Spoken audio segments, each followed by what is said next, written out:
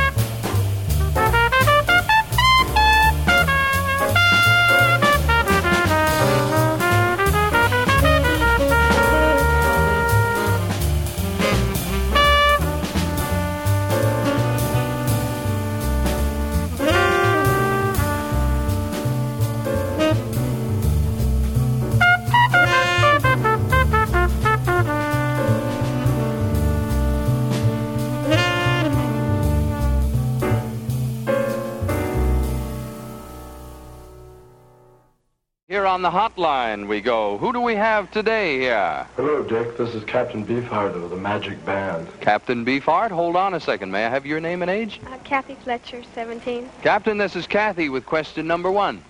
Who thought of the name of the group? I thought up the Captain Beefheart, and the rest of the group thought up the Magic Band. Question number 2. How many members are in the Magic Band? There are 4 members in the Magic Band. There are 2 guitars, a bass, and drums. And the last one? Why do you think your band is becoming so popular? I think it's that sound. I think that sound is coming in very strong. I think that people are beginning to listen to the lyrics and get the feeling of the blues. Captain Beefheart, here's what you're talking about.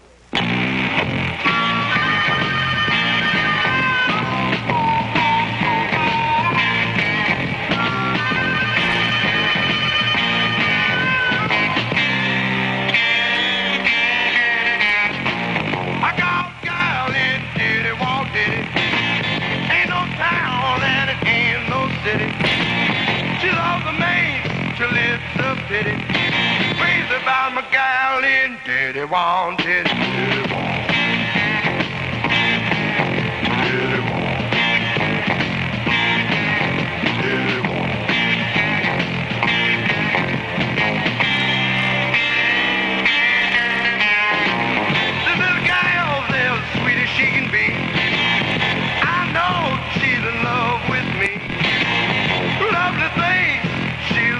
pretty.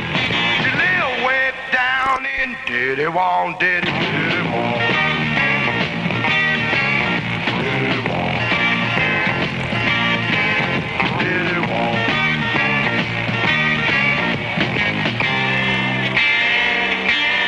Ain't no town, ain't no city. Whoa, how they love in diddy wong, diddy.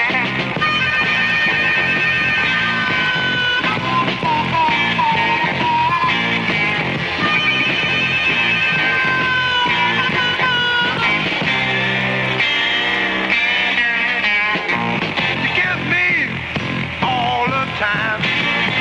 Don't drive me out of my mind. Any day, she says she ready. Hey, right back, tell diddy wong, diddy, diddy wong. Diddy wong. Diddy wong.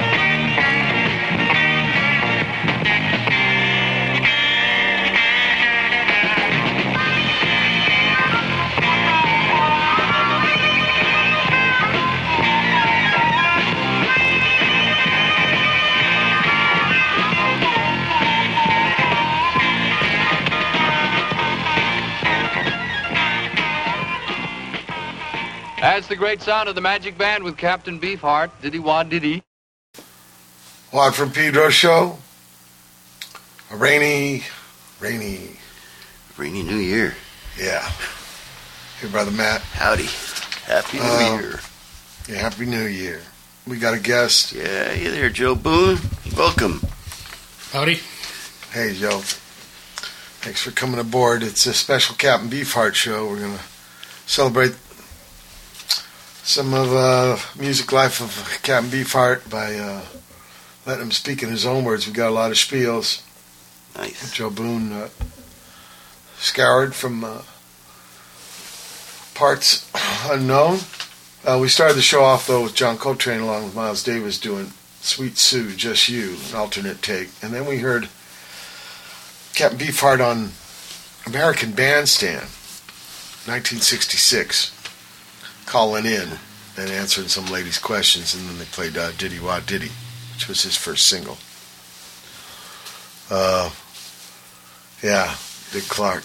You know, did you hear him speak? He was on one of them New Year's shows. Whoa.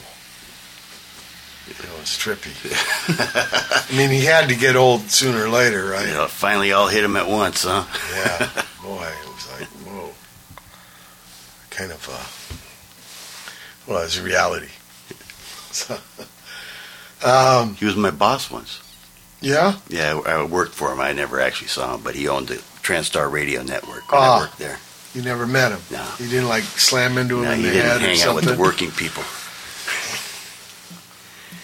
Right? You would meet some people by Yeah, them some- coming in the head and you going out. Yeah, Or so. I met Spencer Davis that way. I thought you knocked, what was it, the Motley Crue Yeah, singer? knocked a few folks down. Yeah. Celebrity knockdown list. Surprise. Yo, you're living in Pedro now. Last time you were guest on the show here, you weren't Pedro, you were Pico Rivera. Pico Rivera, right. So now, Good to be back in the hometown. yeah. Yeah, it's good. It's good. I like it. I get off at 3, home early. It's Where good. were you born? San Pedro Peninsula You Hospital. were born in this town. Because, God, for some reason I thought, well, your brother was born in Napa, and then there's a stay in Bakersfield. Yeah, that happened. But that's before you. I was a little kid, so I don't remember a whole lot. What, you were born in Pedro and then you guys went back to Bakersfield? Yeah, we went back to Bakersfield. Okay. And then we came Back to Pedro. back to Pedro. Right. Okay, And then I didn't we lived know up, that. We lived up in where the new apartments were, where you guys were Yeah. the new apartments where you lived. Newer. There was like the old apartments, I guess, and they tore them down, and so we moved down the reservation to Battery Street. But we lived on a street called Walking Street, Yeah. and it was like the first street, maybe the second street before you get to like Patone's Pizza that used to be there, Oh, yeah. Circus Donuts, and Called all that. Park Western Yeah. Plaza. Yeah, Park Plaza. Yeah. Park Plaza, I think, is in Monopoly game. Oh, Is that yeah. Park Plaza? Yeah. Now it's Tarragona Plaza or something like that now? Or? I think Well, it's still across the called street Park is- Western, but that housing that went when you lived on Battery, that's when I knew you. Right. That's now Tarragona. Then Yeah, it's a Tarragona. track home. Yeah, a little more chic. Yeah. They didn't even There's a keep- secret there. Though. They didn't even keep the They're street like bugs names. there, man, big time. So they probably burrowed in the ground. They didn't I mean, place was infested. keep the street names. They went and changed everything. Well, no, I think Battery Street. There's one. No, Battery continues on, but not in Tarragona. No, not up that way. Yeah, and then the same thing with Channel. Everywhere where Tarragona is, it was renamed. Yeah. But if you go past east of Park Western, Yeah, it changes. Yeah, I mean it's the same. Yeah, Battery picks up again like it used to. right. That was weird about that. Like they wanted to try to obliterate any trace of the old days. But you're right. Probably the little friends, the cucarachas, No, yeah, I'm sure they're there they're still. Tough buggers. And because that place. Was Anyway, infested. so you are Pedro. Okay. I didn't know for Just sure. down the I thought street. maybe Cool. 26. 26. No. No. Oh, I thought you were born. Yeah, okay. Because you lived there twice. And then he ended up going back there again. Your pop liked Bakersfield. I know, which is weird because he supposedly he liked it because of the the air, for his lungs. But I read just the other day that they have the worst air up there. Well, the agriculture kind of, the Yeah. pesticide pollution, yeah. But you know what I think, though? It kind of reminded me probably more of Nebraska. Wide open Especially in those spaces. days. Because Bakerfield, more of a farm town. I mean, it's grown into a big city now, but in those days especially, you probably remind him a little more back out on the plains. For California. Yeah. When you get into the San Joaquin Valley, it gets a little rural.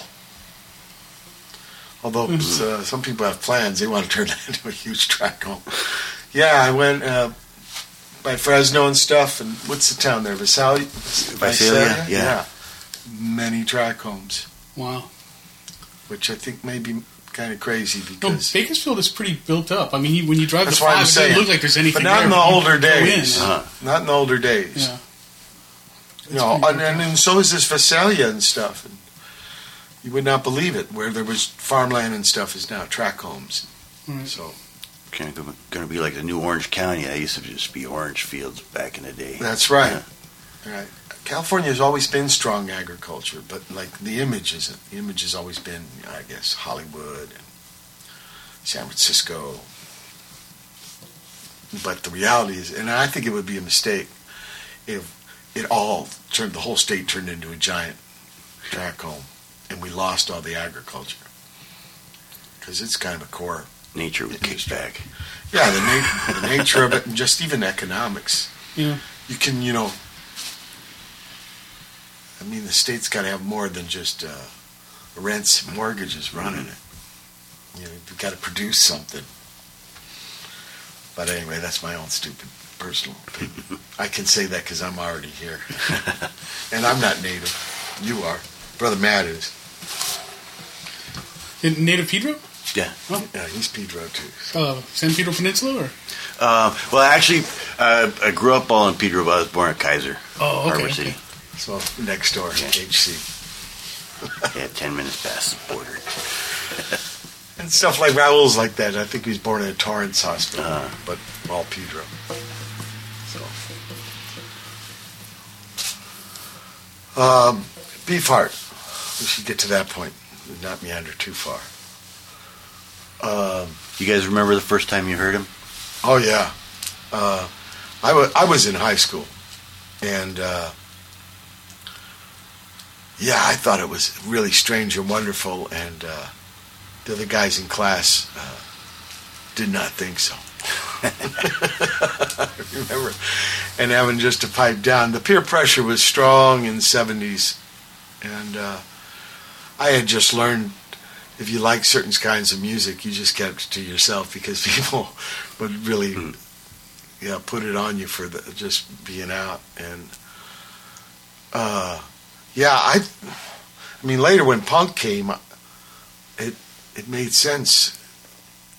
in a way. It seemed like he was in his own universe. I also didn't know that much about the blues yet, because actually the universe was pretty well rooted in much tradition. It wasn't so space oriented, I think, as people kind of thought, which was trippy because we were just leaving the 60s and all this, do your own thing, and then all this forcing to get orthodox and accommodate strong heterodox. Orthodox. Scary. Suffocating. But Joe found, at about this time, he tried to do an album called, it ended up being called Shiny Beast, but at that time I think it was the Bat Chain Puller. Yeah, it wasn't released, supposedly. Yeah, well, he's working on it. Yeah, and then they wouldn't let it come out. Right. And it was kind of a nightmare for him. He had to go out and, he tried something with, in England, a couple different kinds of bands, different style of record. He ended up touring with Frank Zappa, though, and stuff, before the Shiny Beast finally did come out. But a lot of tracks didn't make it, and Joe found some, and we're going to play some of that stuff right now. My eyes are burnt and bleeding, and all that looks like a monkey on a silver bar. Big poop hatch with a cotton hatch. Hatch holes that the light shows in and the light shows out. And the little red fence, and the wire and the wood, and the barbs and the berries, the tires and the bottles and the car up on rims. And the heat swims on its fenders, and the dust collects and the rust of autumn surrenders into gold. Trumpet poop on the ground with peanuts. Its bell was blocking an ant's vision, and the mice played in its air holes and valves. A ladybug crawled off its mouthpiece, standing out red and blacked its wings and blew off to a flower. Its hum heard just above the ground. Black dots were hung in what turned out to be an olive tree that originally held a treehouse full of a building with one small window. Birds and broken glass and tiny bits of newspaper. My son is free from my window, said the god to green dabbers.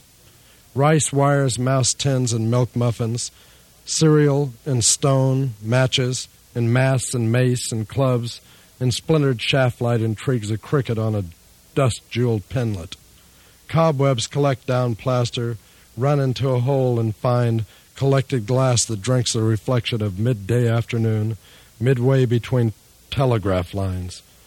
A silver wing, a cloud, a rumbling of a cloud, a crowd of various violins strum from next door through my wall into my ear, obviously artificial. Neighbors laugh through sandwiches. Harlem babies, their stomachs explode into roars, their eyes shiny with starvation. Spreckled hula dance on my phonograph. My door rattles windy. Sand wears my rug shoe and taps on the unheard finish of an hourglass I cannot hear. A typical musician's nest of thoughts filter through dust speakers. Why don't you go home? Oh, Blobby, are you great? Exclaims two lips in some jumbled rock and roll tune. And where's a spot I cannot scratch? The surface of a friend. This high book a friend laid on me. On the couch, relaxing in the corner behind a still life pond, with plenty of bugs and lily pads, slurred in mud banks and boulders, tin cans and raisins warped by thought, strain on the spoon like a wheat check Biff cotton popping out of his sleeve, poop hatch open, big poop hatch with a cotton hatch holes, gotta pick up the horns, but the head won't move until it walks.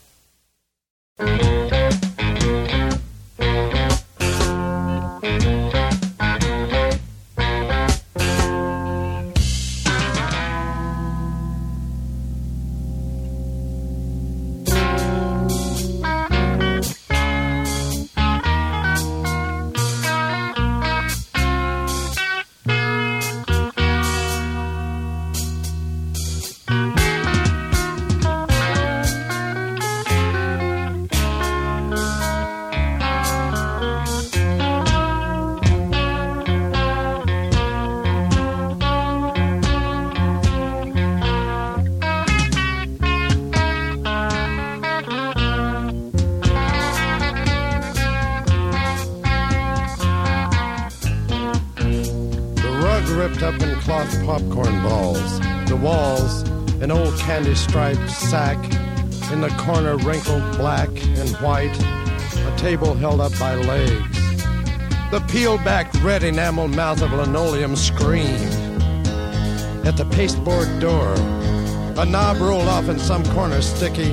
A curtain blew into a sink. Dead flies and newspapers, charred fire-brown wings and toast. Hobo ain't been around for some time. The gay dance without its paint on. Odd jobs is written on. Spiders whirl windows' eyes. The sun made them look silver. The little girl from in back of the clothesline cast a shadow like a crow. Its beak spoke open. Why doesn't no lot jobs come around anymore? He used to ride his farmer heat bike and his basket was a whole candy store. He used to make X's from door to door.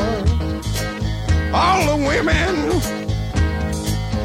and the young girls around here ask why old jobs don't come around anymore. Why old odd jobs don't come on home. In the gate without its paint on dance and creak and moan.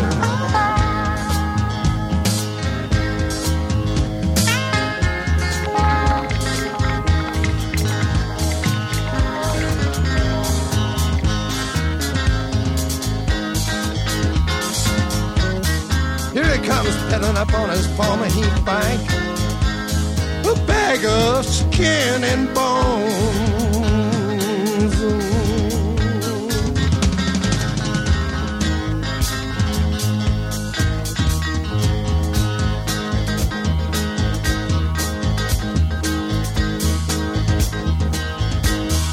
Spokes were scraping two rust fenders.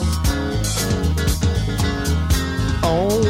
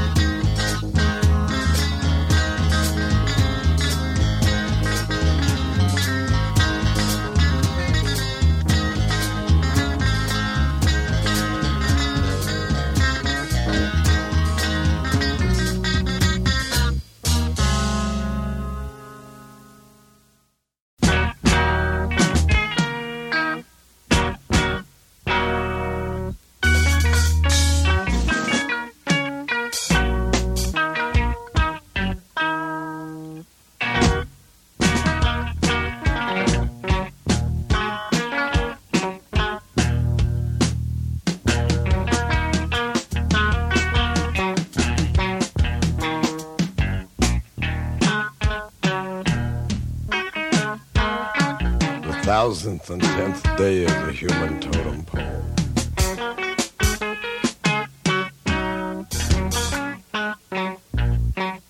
The morning was distemper gray of the 1010th day of the human totem pole. The man at the bottom was smiling. He had just finished his breakfast smiling. It hadn't rained or manured for over 2 hours. The man at the top was starving. The pole was a horrible-looking thing, with all those eyes and ears, and waving hands for balance. There was no way to get a copter in close, so everybody was starving together. The man at the top had long ago given up, but didn't have nerve enough to climb down. At night, the pole would talk to itself, and the chatter wasn't too good. Obviously, the pole didn't like itself. It wanted to walk. It was the summer, and it was hot, and balance wouldn't permit a skinning to undergarments. It was an integrated pole. It was taking on a reddish-brown cast. Exercise on the pole was isometric, kind of a flex, then balance, then the eyes would roll together, the ears wiggle, hands balance. There was a gurgling and googling heard a tenth of the way up the pole. Approaching was a small child with Statue of Liberty doll.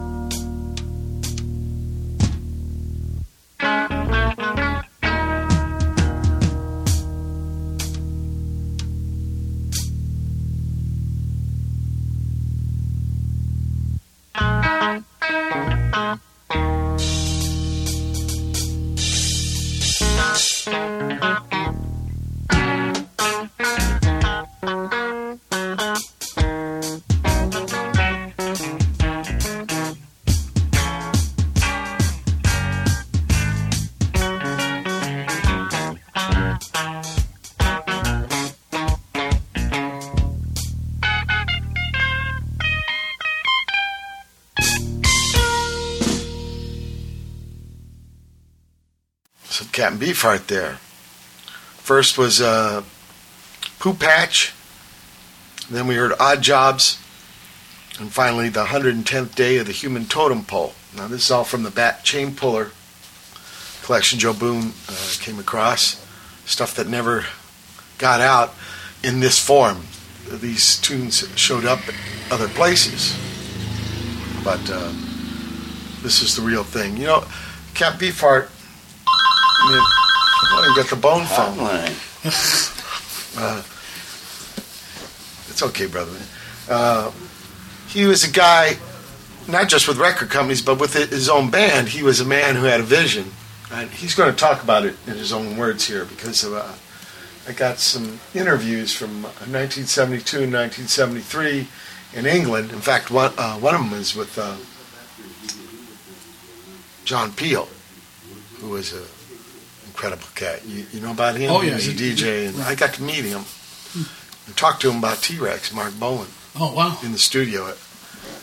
Yeah, when I was with Jay Masks in the Fog, it was one of those Peel session things, and he actually was there. He rarely was at those things, but he was there, and I got to talk to him. It was kind of a tragic story about how after a while Mark Bolan wouldn't return his calls or take his calls. Wow. Yeah. You could tell in his voice he was kind of hurt.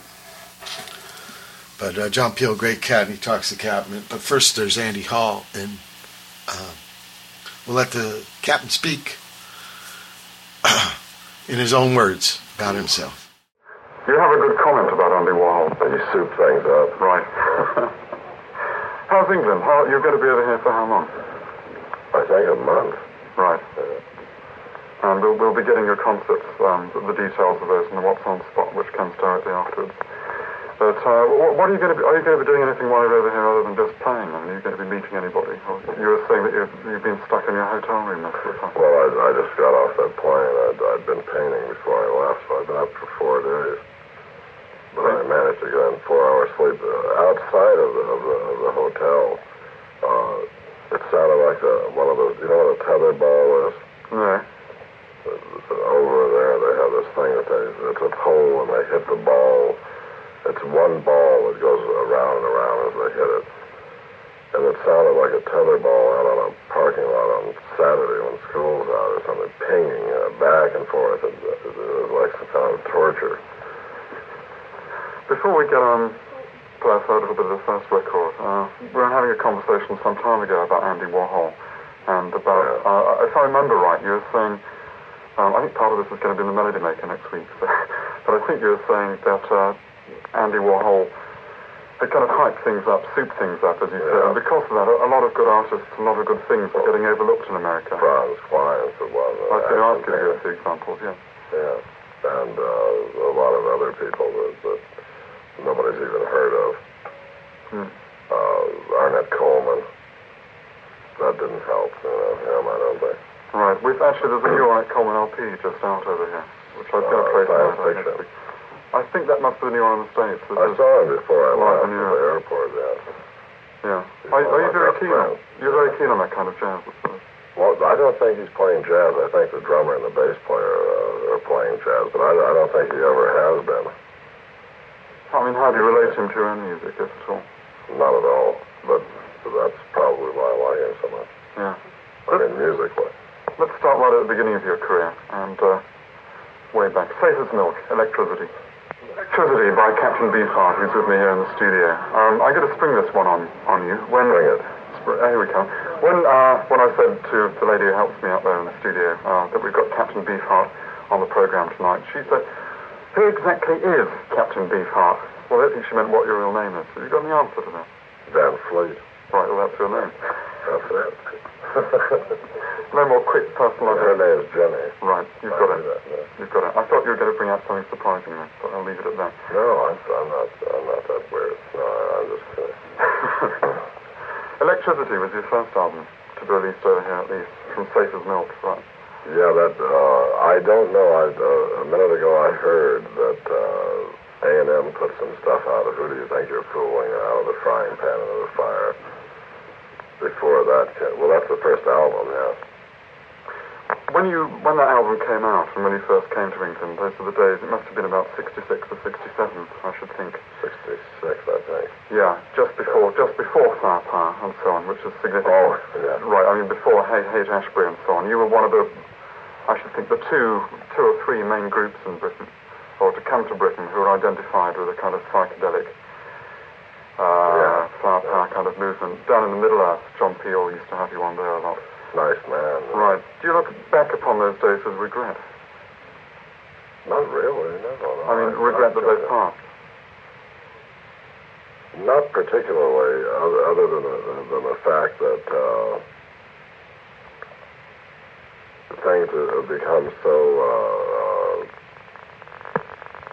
I don't know how to explain it. So things that now, it's like one big thing of dough with a flower stuck in it now. To me, in a lot of ways, not some of the people, of course, but flower power in the first place. I mean, the idea, but for a better evolution, we could have been picked. I don't like the idea of picking flowers. I thought it was corny, really. I like them where they grow, not picked and waved in the air like that. I don't like that much. Yeah, you came, as we said, you came... They weren't really doing that here, were they? Not so much. That was more over there. But, I mean, you tend to get the dregs of that kind of movement over here. It manifests, if it's a good movement in the States, and if it's a bad movement, it tends to manifest itself, I think, in a more diluted form. Too bad they do that here. They shouldn't do that. As you came, like we said, just before the whole Firepower thing, did you feel in any way that was ripping off or adulterating something that you'd got going beforehand? Well, definitely. Yeah, I think so. Yeah, I do. Yeah. I remember you talking before about also that you felt you'd been slightly ripped off by at least one well-known artist. I mean, yeah. Well, I'm not saying I wouldn't really say that he's an artist, but I know what you mean. Yeah. Well, we're talking about Frank Zappa. We were not going to libel him. We might go into it any more than that. But you seem to feel a lot of your own material hasn't got to the public that it should have done. Well, I think that it was posed as more of a freak show rather than just art. And I didn't want anybody to take hard narcotics just to listen to me because of the fact that I don't take them and nobody in the group does. And being a selfish artist, I wanted people to hear it the way I thought of it, which was without any narcotics at all or anything like that. Yeah. Can you clear up your attitude to drugs a bit further? Two examples. One title track, I Feel Like Acid. And I think in the Rolling Stone... I said. You said. Not acid. Acid. It's A-H-C-I-D. Acid. Right. Yeah. Texas, Texas, I guess. One of my favorite interview quotes of all time, if I've got it right, in the Rolling Stone, your interviewer asked you why you had this big thing about drugs, at least in your music. Big thing? Yeah, and I'm told that you said, well, I've only been down once in the last 2 years, and man, you people are really brave. Can you clear up about your attitude to drugs in that area? I mean, is that a true remark, for a start? Say that one more time. The interviewer asked you what your attitude was to drugs, and you said, well, I've only been down. Oh, I mean, drugs make you down. I mean, how can it's obvious, ingesting poison. Right out front. Well, why ingest poison? That's the opposite of what I think that the people are really looking for. I hope. You don't think that you've always been, your image at least, has always been tied up with acid rock or whatever, or that people have always associated you with something to do with the drug culture? I may be naive, but I didn't think so. I may be. I mean, I certainly, I just put my paw out in a time that was that way, I think, don't you? Yeah, you mean it was just, in a sense, it was something other than drugs that was just happening at that time? The times. Well, how have they changed, though? I mean, how do you feel that your music still relates to people at the moment? Because, when you started, at least in England, you were in a very specific context, things were happening that you were really right at the head of. Nowadays, that's not so true. Does that worry you? I mean, how do you operate musically? Well, I've never even thought about anything like that, really, frankly. I haven't ever worn a watch or read a book. So to you, it's just a matter of picking up your guitar and playing? Not my guitar. But yes, well, sure, I guess I mean picking up the band. Yeah, sure. That's what I do, yeah. Pardon me. Go ahead. Go ahead. I was going to ask you to tell us a bit about the album that you've been putting together at the moment. We've got one in the studio, which is the last one. You've been working on one since that. The Spotlight Kid, right, as opposed to the new one. Well, yeah, if you tell us a bit about both of them. Well, I don't know what to say about it other than the fact that I wrote most of the stuff on the Spotlight Kid on a harmonica as opposed to a piano. That's about the only difference I can... And the feeling, I like the feeling a lot better. But I have a new engineer now, a fellow named Ted Templeman, that I think is going to be a lot better. Because he doesn't think I'm so weird. I have a lot of trouble with that. Yeah, I do have a lot of... Going back to what you were saying, I do have a lot of trouble with that. They can't believe that my imagination is just an imagination, unaltered. You mean? Which is funny to me. I mean, it's really funny. I mean, there's been a lot of painters throughout history. You mean you don't want people to think that you're weird? Well, I don't mind what they think. It's just that I don't want them to connect my imagination to poison. Going back to that... How do you like that? I'm not sure if they do, really. I think it's unfair. Well, I think some people do, but... Yeah. Mainly the people in the record business rather than the audience. So right, let's play a little bit off that, the last album which was released over here, the Spotlight Kid, title track of Captain Beefheart's last album to be released in this country, and the Captain Beefheart, of course, is Don Van Vliet, who's with me in the studio at the moment. Can you tell us a little bit about the album that you've just made in the States after this one that's coming out over here in the near future? Well, I haven't recorded it yet, but I have a lot of things planned. I wrote this album on the way to Yale from Boston in a car. The whole album? Yeah. So the name of it is Brown Star, and let me think of one of the tunes is named Knock Knock Rock Rock, and one of them is named Spitball Scout Baby. And it's very heavy, it's a very dense feeling, this album, as opposed to Trout Mask Replica or something like that. There's a light and airy. Your present band has two lead guitarists, doesn't it? I have a fellow named Wingdeal Fingerling on guitar, Zoot Rollo on the other guitar, and now Rocket Morton, the bass player, has gone over on the guitar. And I have a fellow named Ori Horn on bass. When we were talking before, you said that having two guitarists was like having two snakes hissing away. Yeah, because of the, but I like that. And now I have three. Three at once. Yeah.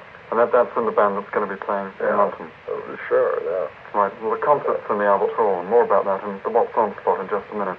Dan Flight, Captain Beefheart, thanks a lot for coming into the studio. Thank you very much. You're racing off the old grey whistle test, where you can actually see the Captain live on the TV in about 1.5 hours from now. So I'll let you get off to that. And best of luck with the concert. Thank you very much. Thanks a lot for coming in. I know that I'm the worst interviewer in the world, so I'm not going to do like an interview, but he is going to make his noise. Let's have your noise first. All right.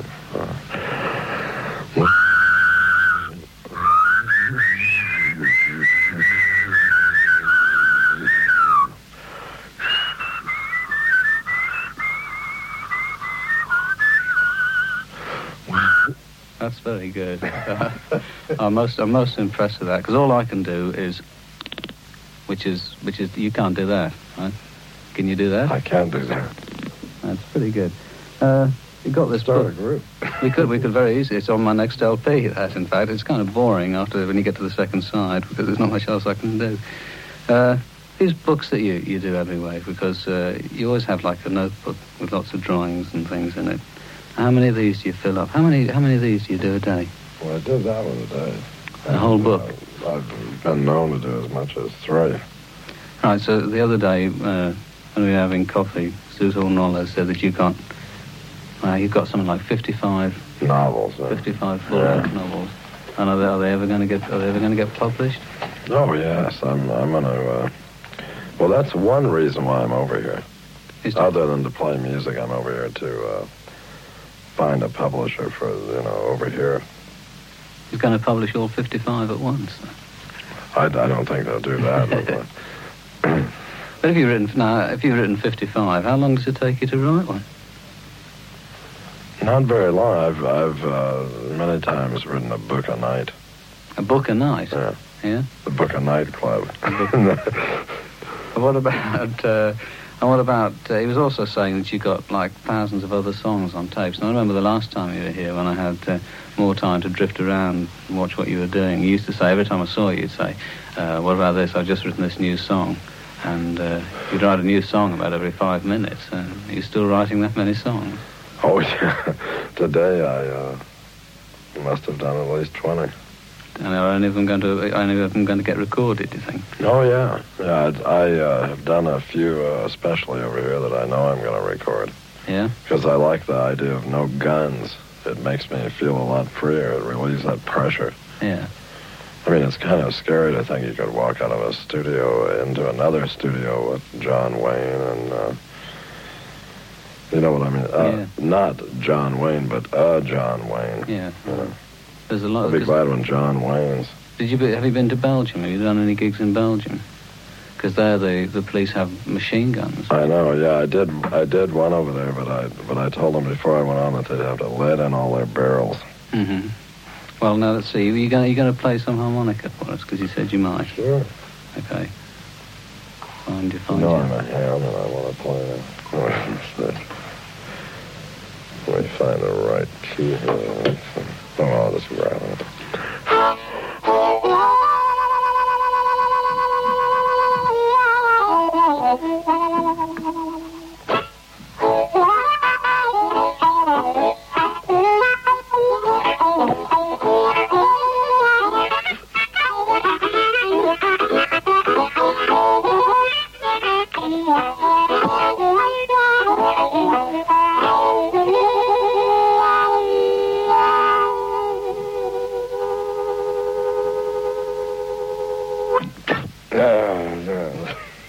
Okay, and are you going to because when I spoke to you last week, you said you were going to come down to the BBC and sing Easter Parade, and I know Easter's over, but are you going to sing Easter Parade, or do you not remember the words? I don't remember the words. You know what? I don't remember the words. So. Okay, well, we'll play another record now then, and try and remember the words of Easter Parade. These are the Beach Boys. In fact, the interesting things, what always happens when you've got somebody in the studio, is that the things you talk about off the air are really much more interesting than things that you talk about on the air. Because that's right, though, isn't it? I know, that's true. Because I always feel, even before, I've been doing radio programs for 9 years, and I'm always still nervous before I do a program and before I start talking, because there's like an audience out there, you, in fact, that we can't see. And it makes you nervous too, doesn't it? Sure it does. That's why, oh my goodness. I mean, like, how do your own imagination imagines people out there, and, right. and they certainly aren't as nice as the real people that are out there. No, that's and right. it can scare you. I get a lot of very nice letters that make you think, well, okay, it's worth carrying on. But then you get a lot of very strange letters too. I mean, you must attract more strange letters than any other man in the world, I think. You know, I don't say Liberace attracts more, but the thing is that I do run a close second, I'm sure. Well, being second to Liberace is pretty good, I'd say. I wouldn't mind being second to Liberace and everything. But do you find that people take lines out of your songs? And I mean, I think a lot of people miss the point that a lot of what you write is funny. Do you know what I mean? Like, people take it very seriously. And they do. Very academic about it. And put their whole life, like you were saying, build their whole life around it. I mean, it's ridiculous. It's ludicrous. I write something in 5 minutes, and the next thing is turned into a whole essay or something like that about it. But I'm just joking, mainly humor is the whole thing that I've been doing, and everybody thinks I'm a real heavyweight. Right. Well, I found actually, the first time you came over here, and that was about 1968, 69, and I hired a little car, and I used to drive you to all of those gigs. And I was really frightened. I was really frightened of you then. Oh, stop. No, it's right, because I thought, now this guy is really weird, and he's going to say and do things that I don't understand, and that I'm going to have to try and keep up with him. And it's only really the last couple of times you've been here that I've found out that you're just. You talk about cars, that's all right. I'm absolutely normal. Yeah, I've got a 72 Stingray. I have a wife. Right. I'm far out enough to enjoy the sex opposite from me. Mm-hmm. I mean that's far out. That's most people nowadays. Right. Yeah. But I throw pretty fire into the fireplace, and. I don't roast, I roast brown sugar marshmallows. That's for all our organic fans. Oh, that's good. We better have another record. Here's Bob Dylan for you.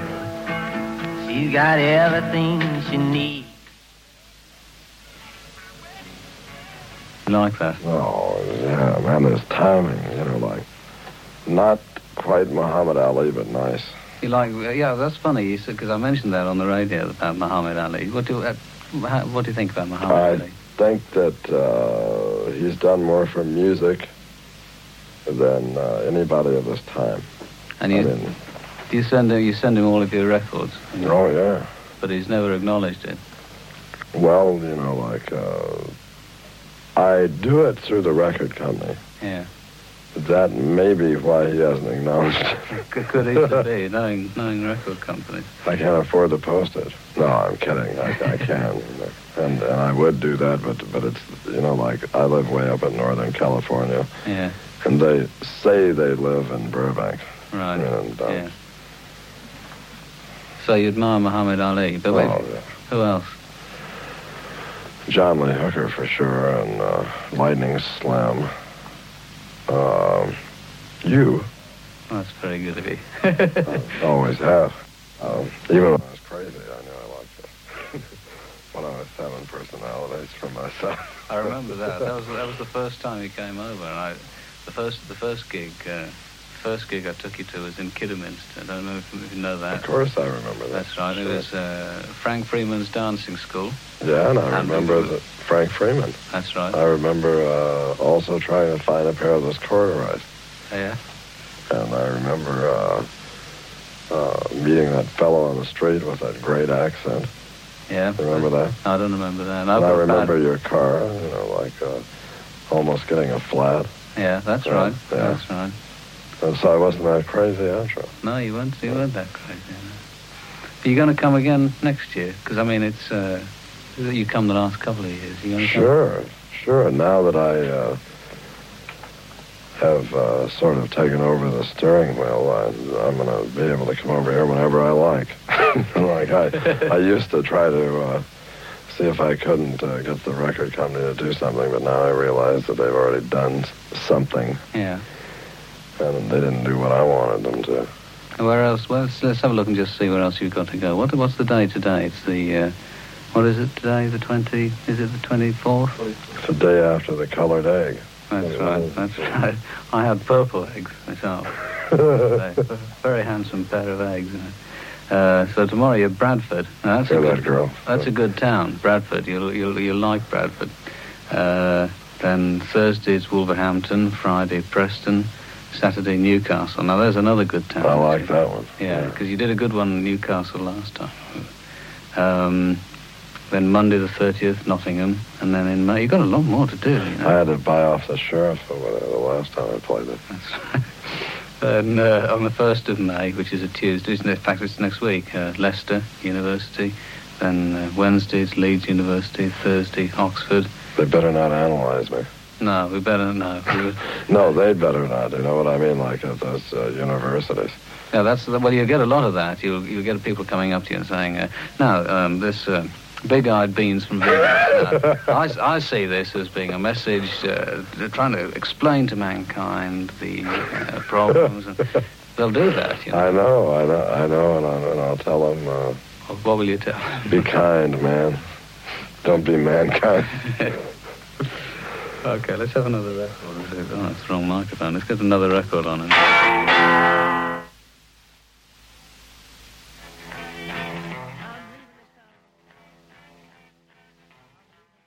Well, that's one of my all-time favourites, that, actually, from the Big Three, who recently reformed in one way or another.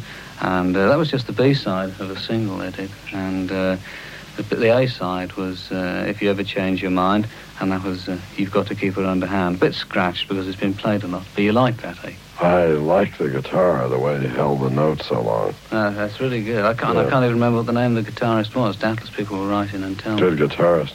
Yeah. Did you like that better than... Because you heard Little Jimmy Page earlier on. Did you prefer that? Or what did you think about that? Well, I'd actually prefer the guitar on this, because I can't see any reason to go through all of those jungle gym theatrics. I mean, the intellectualism on an instrument that could never possibly be mastered or played anyway, because you have to have 6 fingers. There's very few people with 6 fingers. Yeah, very, very, that's not all that, man. So why not just play what feels good? That's right, because people feel that playing stuff that's complicated is better than playing stuff that's good.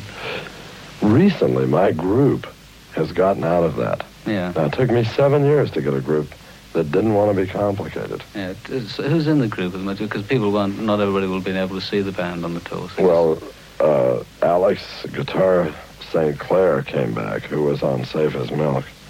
Zoot Horn Rollo was on guitar. Rockette Morton on bass and guitar, and Ed Marimba on drums, and Odie Horn on bass.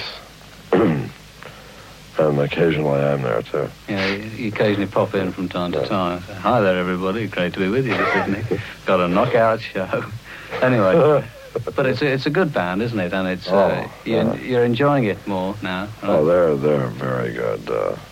I mean, they're not only that, but they're good people. I mean, they look eye to eye to the audience. They don't try to come down with sparkling glitter hoists or any kind of nonsense like that. I mean, they're right there on the floor, being what they can be, which is a human being that's trapped by gravity, and there's no way to get away from it. I don't care how big you blow your head up or what you do, you're going to always put your foot back down, and you may as well leave it there, and play.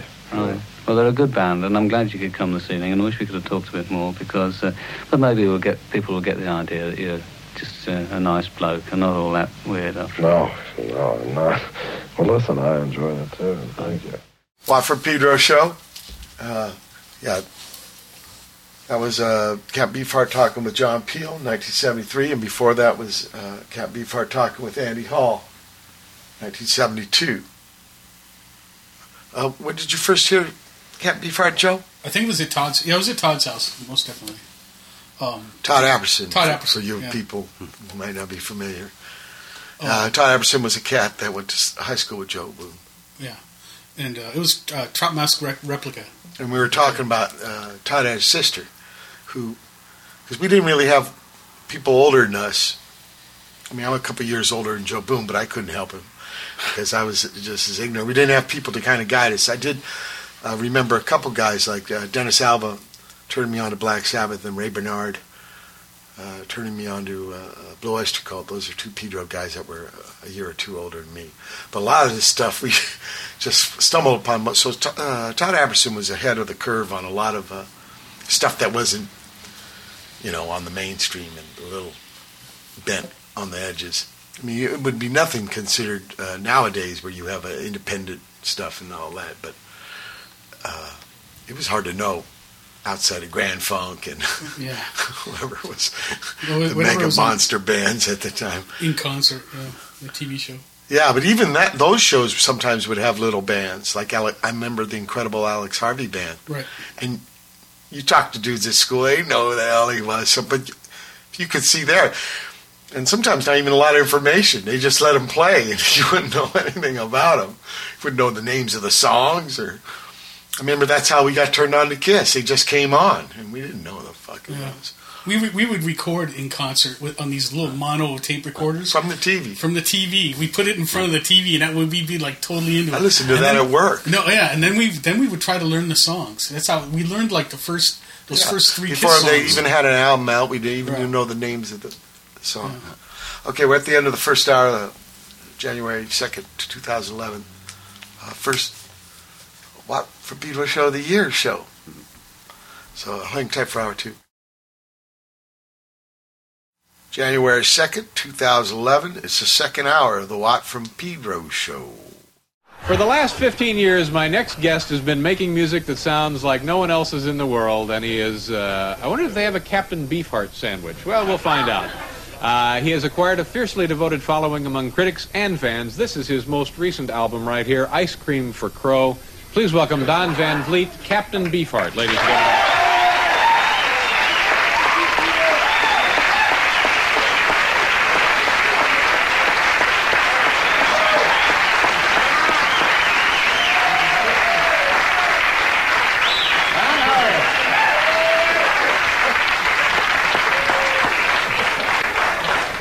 How you doing? Nice to meet you, sir. Good.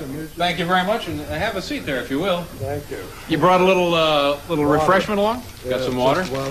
Just water. Would you like a glass for that? No, but the war is a pimple on a Pope's pet dragon.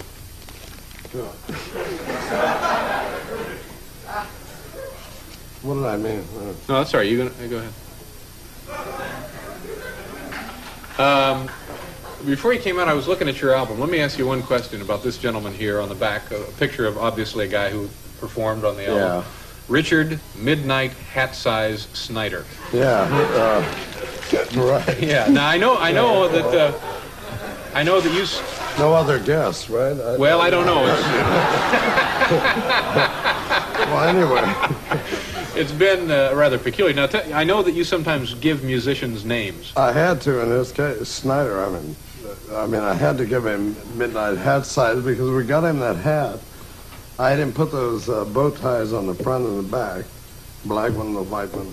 No, it looked better. That red derby didn't make it without the... Uh-huh. But he's a Winnebago Sioux Indian. Mm-hmm.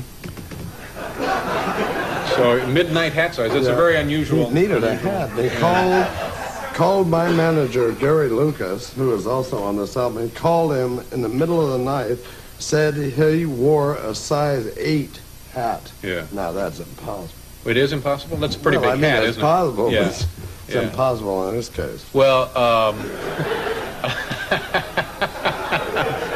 what size hat does he wear? 7 3/8. Oh, good. Which ain't bad. Yeah. But not an 8. No, not an 8, sure.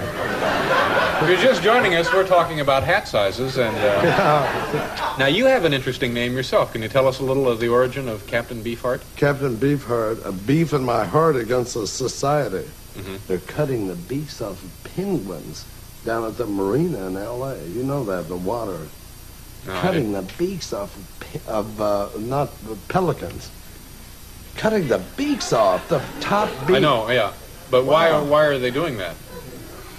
I don't know, but I sure would like to find who's doing that. Well, that's... They need a spanking. No, it's cruel. If in fact that's the case, that seems like it might be cruel. Not right. No. Well, let's talk about your music. You were the first person to actually record a video, right? Yeah. How long ago was that? I think that was about 72. Mm-hmm. What was the name of the song for which you recorded? Lick My Decals Off, Baby. Lick Meaning get rid of the labels, children coming. Lick My Decals Off. Not nasty things like they thought. Yeah. Now this... What's a nasty thing? you were ahead of the rest of the music world, and this video is now in a museum, isn't it? Yeah, modern art, Yeah. MOMA. Yeah. Yeah. Now I think that's at Mom's Museum of Modern Art. Yeah. Now we have a more current video from. I was just waiting. We're going to do mother. that. Okay, that's right. And my wife. All right, we're going to pause here. We'll be back with Captain Beefheart, and many more hat sizes. So come on back.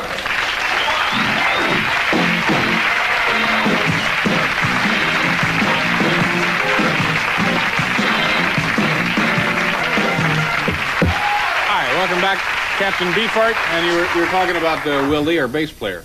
He's the good. knockout. You're good. Steve Jordan, our drummer. Yeah, you're Hiram good. Bullock, guitar. Paul Schaefer, our director. Now, Hello. Captain, if do I call you Captain or Don? What Don. Don. Okay. We're going to look at your current video. Tell us about that. This is from Ice Cream for the Crow. Ice Cream for Crow. Yeah. What does that mean exactly? That title? It has a lot to do with ray gun. I mean, Saddle Sub-Saharan tosses jelly beans through rope tricks. He's a bad actor. No, what it has to do with what it has to do is black and white and a raven, vanilla ice cream. Oh yes. Yeah. Okay. Yeah. All right, and we're gonna look at the video now. Is there anything you want to explain about the clip from the? I'd like to say that I really appreciate you showing this because what is it, MTV? I don't want my MTV if you don't want my video. They have not. They won't show it. Yeah. Well, it's too bad. It's their loss. Yes. Yeah. All right. I think so. All right. Here now a minute or so of Ice Cream for Crow. Captain Beefheart. Watch the monitors.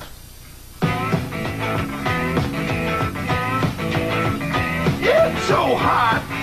Looks like you have 3 weeks, Crow. The moon's so full. Why, hang on, pumpkin. You know there's something. The moon was a stone's throw. Stop the show. I need to say hello to the crow. Like the fire piano. The moon showed up and it started the show. Tonight there'll be ice cream. Ice cream for Crow.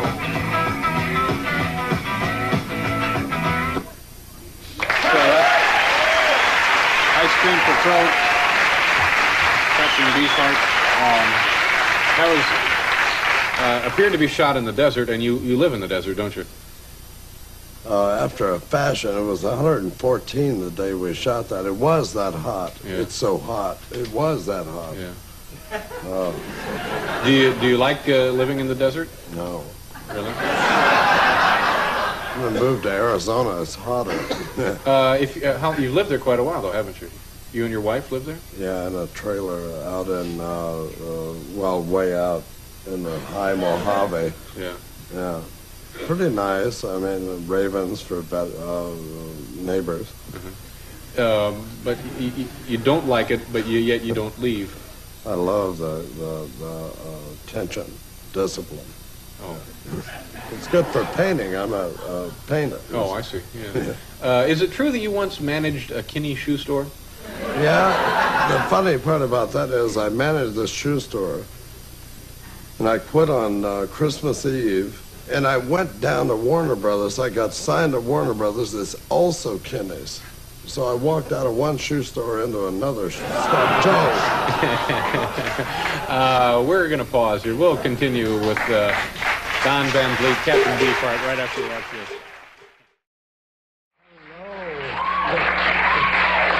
Nice to see you. Nice to see you. You have a lot of, we know that a lot of people requested special tickets to be here tonight to see you. They really enjoy you and your work. Thank you. Do you always have the hat on? Not now. No, that's... Yeah, I do. Not now. No, well said. No, I take it off quite a bit. Yeah. About what percent of your life are you without a hat, do you think? Well, I don't shower with it. Yeah. I don't shave with it. So there you go. Yeah. All right, good. Now you, I was reading about you this afternoon, and a staggering bit of information about your life hit me. That it has to do with your early schooling. Oh, yeah. Yeah, and and I tell you what we're going to do. We have to go away for station identification, but when we come back, I want you to tell us about your school experience, and we'll get to the bottom of that. All right? You want to be a different fish, you're going to jump out of the school. That's right. That's right. All right, now, we'll be right back after station identification.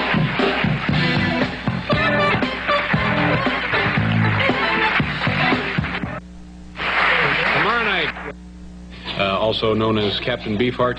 Tell me about your early schooling. Is it true what I read? Half a day of kindergarten. Yeah. Had somebody tell me that I stay too long. Was this the extent of your formal education? Yeah. Now, what went wrong there? I was a sculptor, and I... At a very early age, obviously. Yeah, real young. It didn't apply. I mean, it's good for some people, but it wasn't good for me. So instead of going kindergarten grades 1 through 8, high school, and so on and so forth, what did you do? Outsmarted the truant officers. Yeah. and you worked on your sculpture. Yeah. Now, I also read that you were isolated in a room. Oh, I just went in the room and sculpted, and they had to feed me under the door. How would you have a child like that? Now, wait a minute. You were just in this room by yourself sculpting. Yeah. And periodically Mom and Dad would slide food under the door? Oh, yeah. And if I liked it, I'd eat it. If I didn't like it, I'd throw it out. Yeah. That's an abnormal upbringing, isn't it? Yeah, I had them trained. Mm-hmm. I was an only child, They thought I was wonderful. Mm-hmm. And so they'd let me do what I wanted.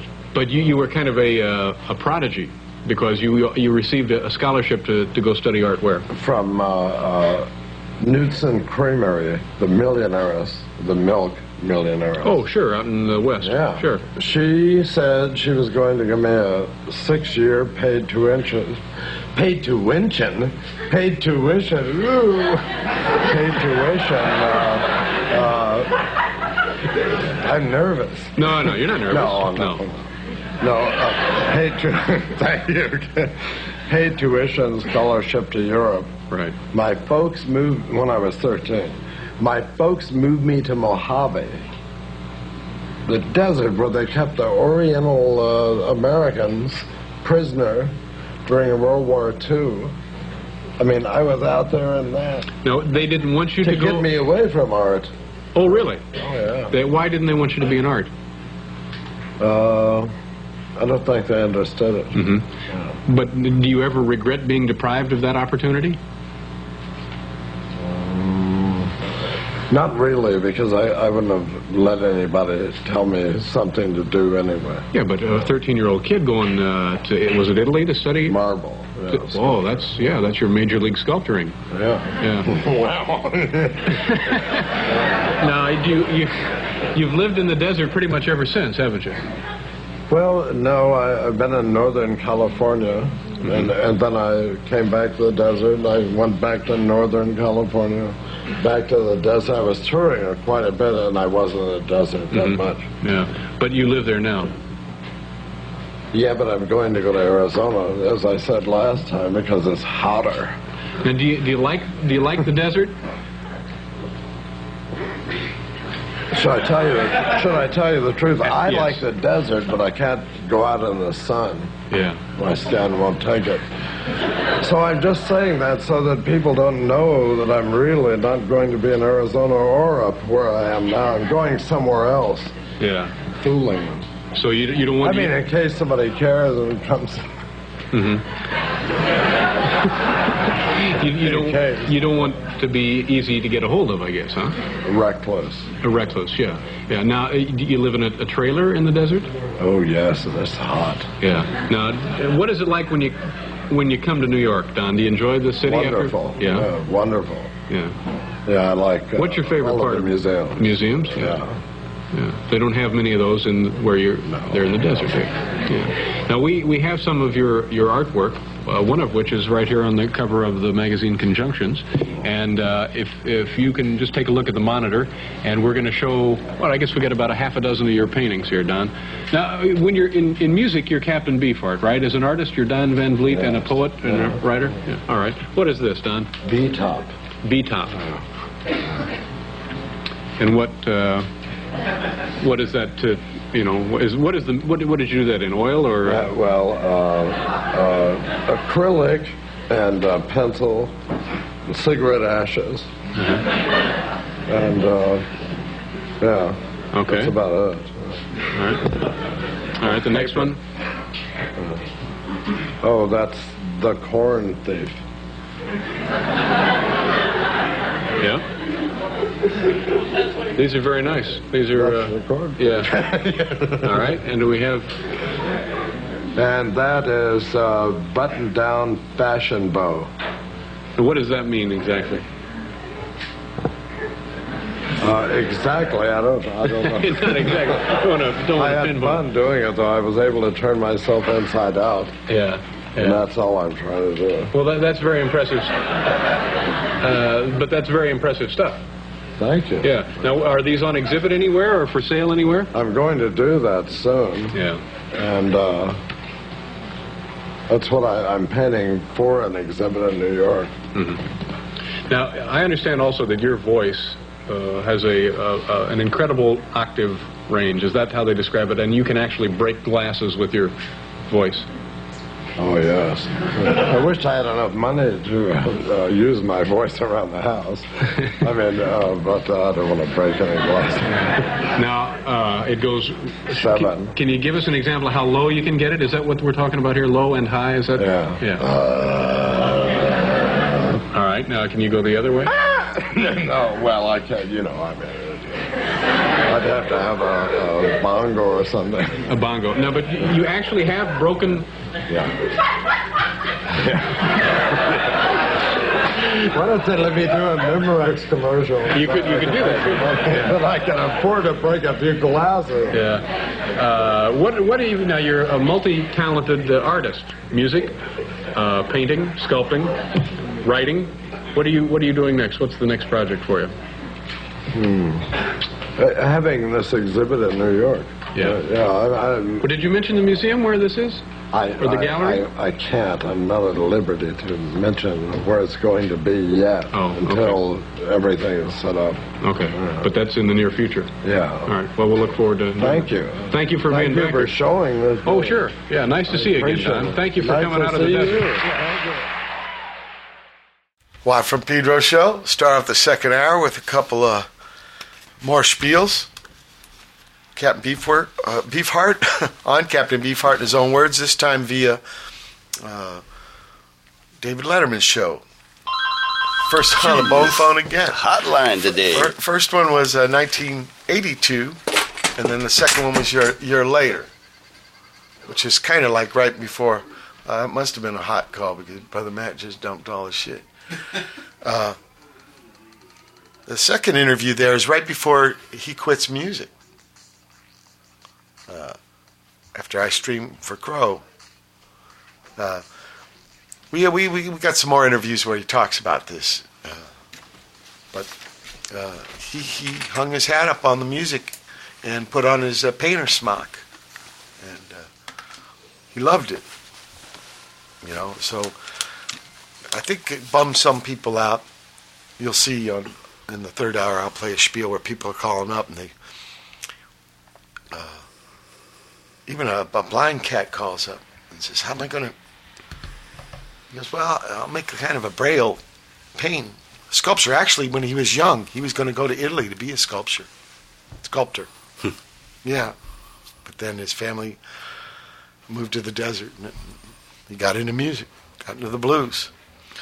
Time now for the spin cycle, Brother Matt. Cool. And he's going to collaborate here with Mr. Joe Boon on the bongos. Yeah.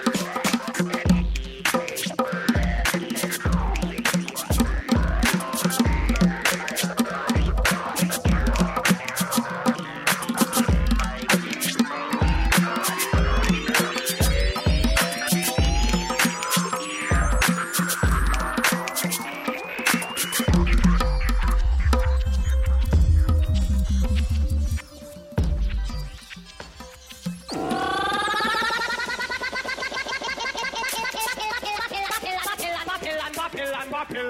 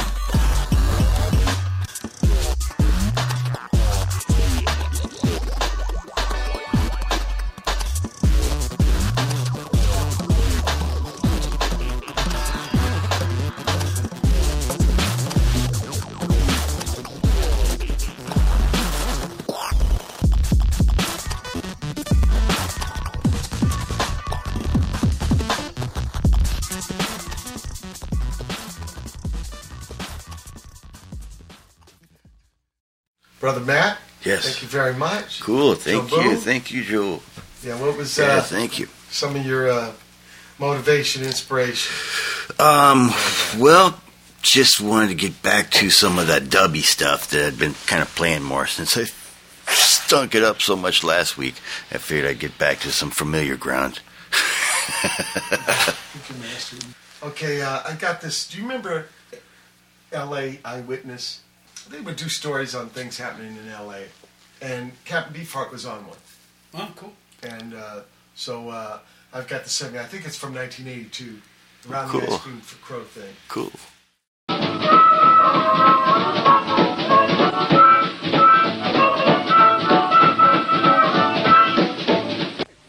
Some of the most original music this side of Venus. This man's music.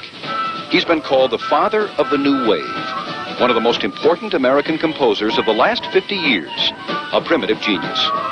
Don't know who he is? You're not alone. In 15 years, he's never really had a hit record. He lives reclusively in a trailer somewhere in the Mojave Desert. His name is Don Van Vliet, and he dedicates his music to animals and children. The world knows him as Captain Beefheart. Nowadays a woman's got to haul off and hit a man to make him know she's Back in 1956. 56. Yeah, oh, that was a good year. Do you remember? I remember that very well. I was in high school. That was a good one. Yeah, I never went to school. Ever, even kindergarten. Are you serious? That's no education at all? None, no. Why not? Aren't kids supposed to go to school? They're supposed to. But if you want to, I'm still a kid. You say, I didn't go to school, I'm still a kid. If you want to be a different fish, you got to jump out of the school. I think that Beefheart's way of approaching words, of approaching sounds, of approaching instruments is very much that of a child at play. At a very young age, he decided, in effect, not to grow up. So he has this kind of diffuse, undifferentiated consciousness that children have, that mystics have, that great artists have. Contemporary American listeners have gotten used to a steady beat, regular chord changes, a sweet melody. What Beefheart tries to do is to shake us out of that. Done.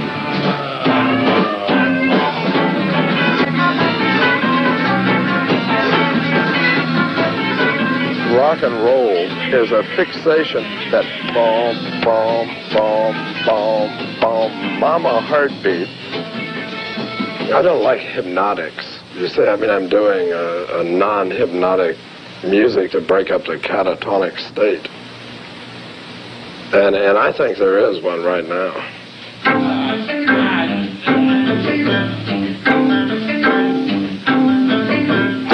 on down to the beat.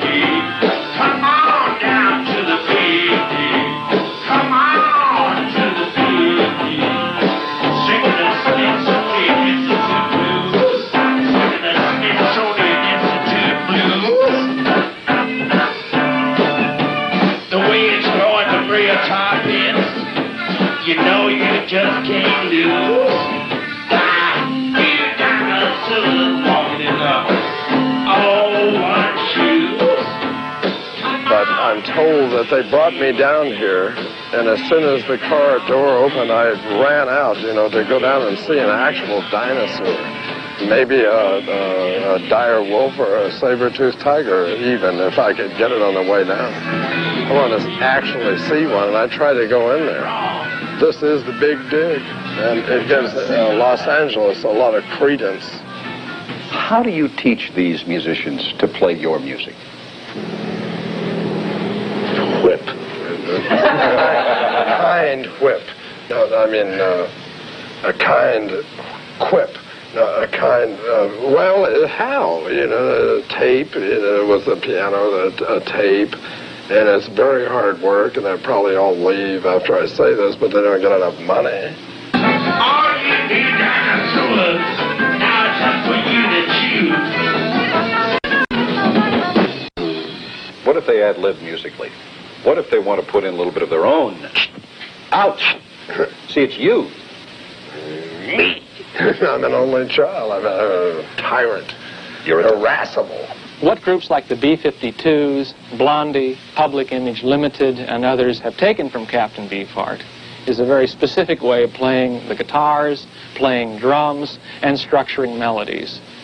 They're taking your music, incorporating your music into their ideas, and it's making them a lot of money. And they ought to give me some of that money. That's right. And they should give me some of that money. Now, everybody that you mentioned, I want my money. Pip, pip, pip. No, pip, pip, pip, pip. In plain view, it's Captain Beefheart. Captain, don't you want to make money? Sure. Then why don't you go commercial? I think either I'm too smart or too dumb. I don't know which. Well, maybe the Captain did go commercial. Sort of. In this 1971 TV spot he wrote and directed. But it was banned by a local station. New on reprise. It's Lick My Decals Off, Baby. Lick my decals off, baby. What I meant was get rid of the labels coming children.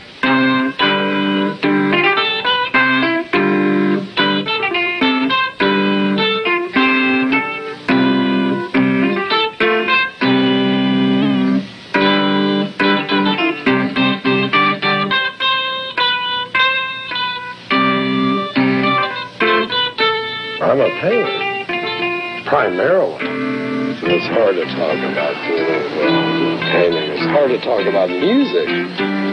Hard to talk about. It's hard to talk. I did a painting of my wife, and obviously that's me because you can tell by the big ears. What's the most important thing in your life? You've mentioned ecology, you've mentioned animals, you've mentioned the music, you've mentioned what's really important to you right now. What's the most important thing to you?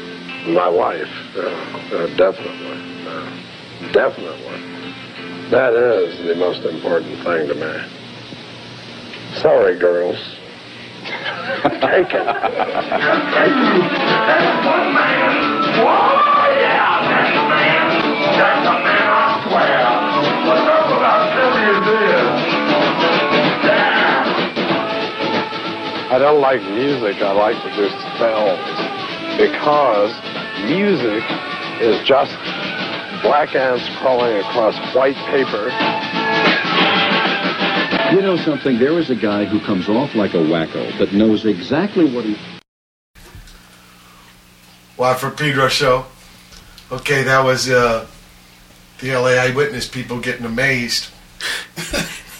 Well, it's so funny at the end, he goes, yeah, the guy comes on like a wacko, but he knows exactly what's going on. It was like he thought the microphone was off or something. Yeah. It's amazing. I know, that would be the interview, is Captain Beefheart and Huell Hauser. Yeah. Why didn't that ever happen? That would have been great.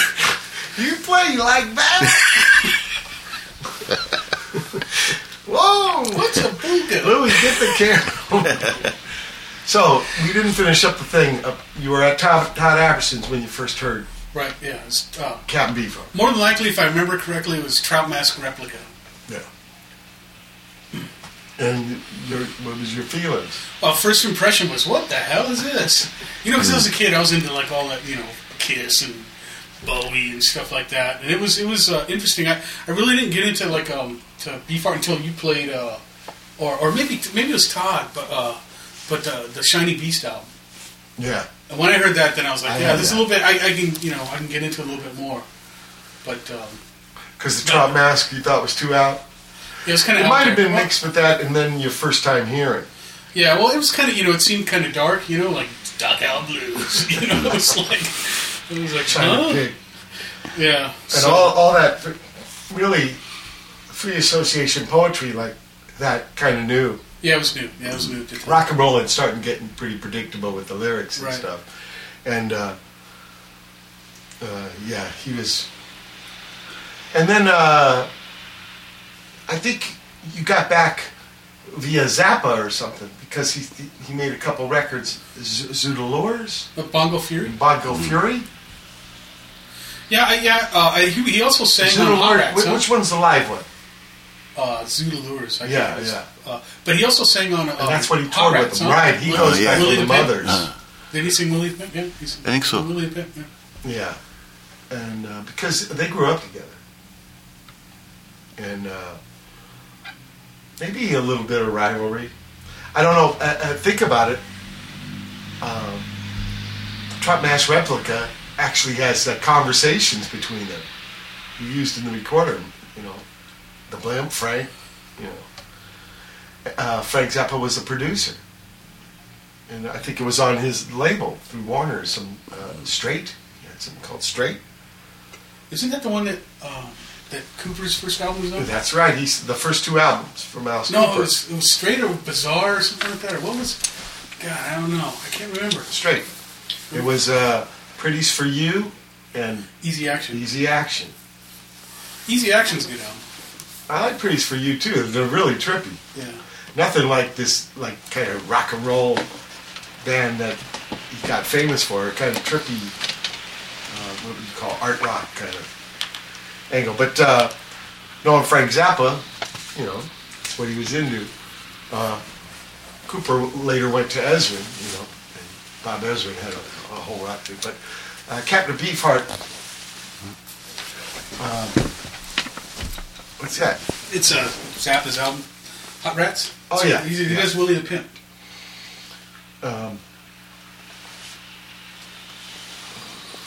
I think Captain Beefheart, with the punk scene especially, had huge influence. No residue. The gatefolds were always like that. Mine were. You know what I'm saying, though? When punk movement started rolling and stuff, he was one of the foundations of... I think he hoisted up the freak flag high enough to enable people or let them know it's okay to go wild with music and not be so, like the name of one of his records, Safe as Milk. It seemed to me a lot of his thing was to shake things up, and then in his own words he speaks about that thus.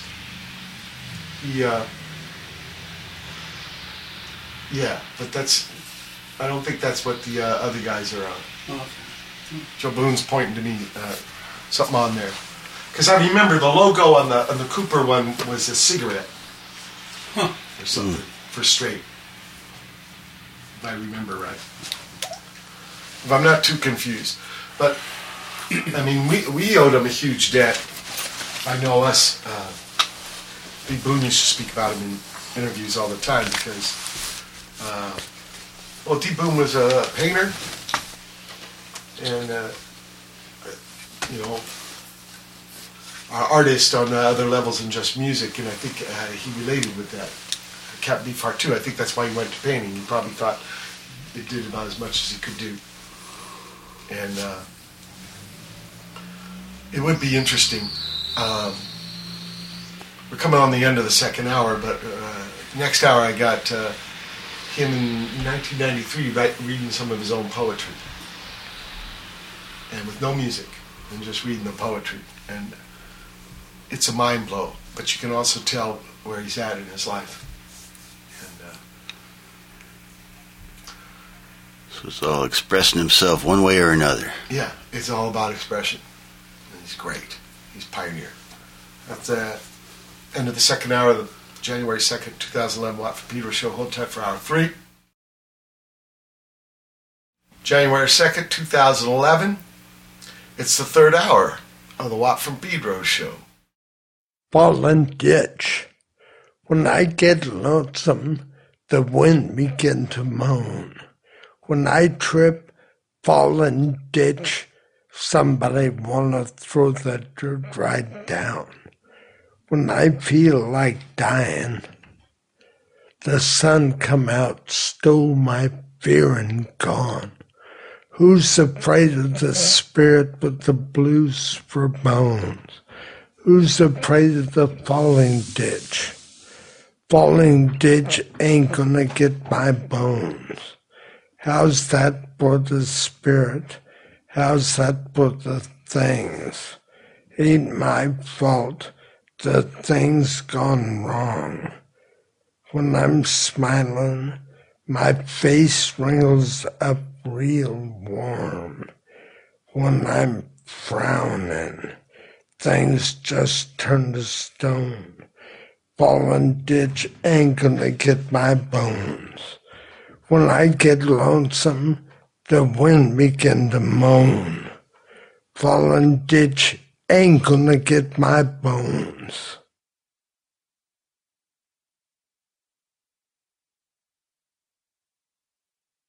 The tired plane, the bra was white and yellow elastic and held to foam cones, the corners triangular-shaped pyramids.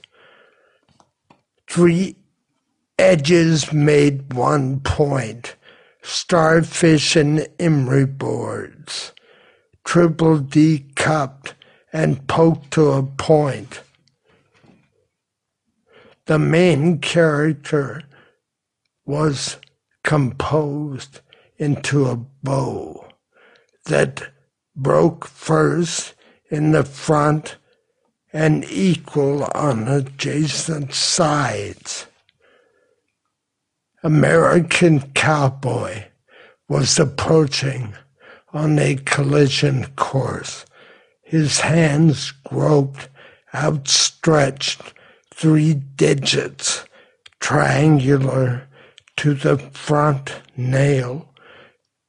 A line was drawn from the middle finger to the knuckle of the index finger, across the middle finger into the third, creating a perfect arrow with an imaginary front point.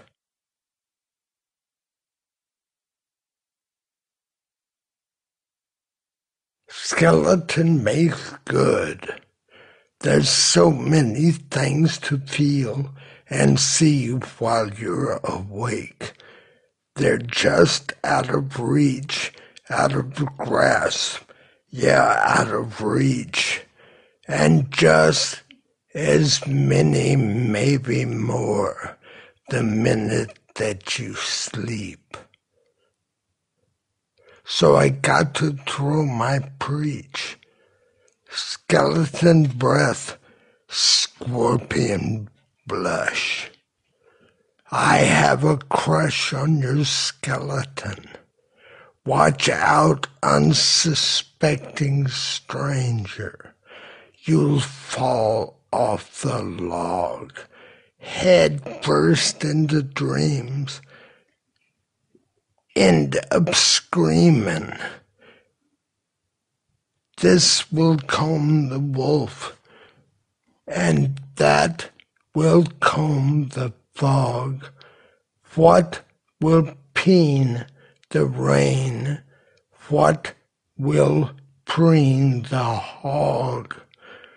Oh, you mean earth and hell over you, and laugh at your tire tracks. If you get up, skeleton makes good.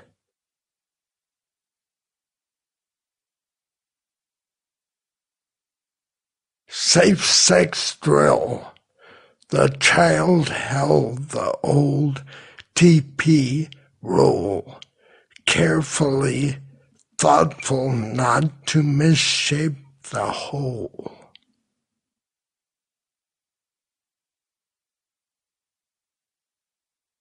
Tulip, it could be a tremendous black upside-down tulip. It could be a black fish's tail. It could be a day artistically crimped and buoyant in its taped together way.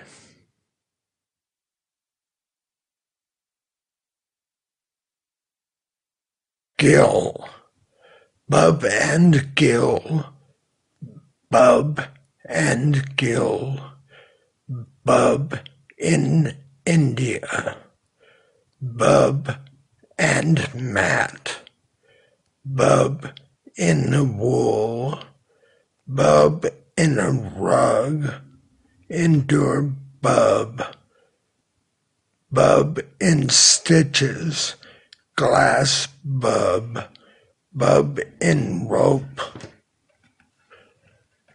Bub in jail, Bub in tent, Bub in pail, Bub on springs, Bubs breaks, Bub in pajamas, Bub's party with Gil and Matt and Bub in stitches. Erect Bub, Gil's pill, perfume roll. What, for Pedro Show? You just heard Captain Beefheart reading some of his poetry, 1993. And, yeah, it's very emotional. But, you know, the thing about a life, yeah, it starts and then it has to end. The culture and stuff, though, I think the works, things can transcend and go through the years, through the limitations of the physical. And that's why I think the arts are so important. Whatever they are, you know, writing, poems, musics, painting. Raymond's in New York City right now. Yeah, I miss him. New Year's. All right, what'd you do, Brother Matt?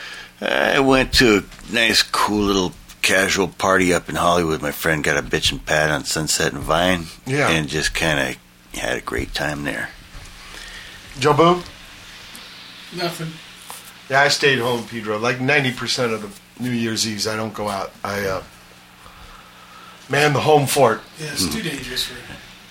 And also, after New Year's Eve, New Year's Day, second year now in a row, I've missed polar bear swim.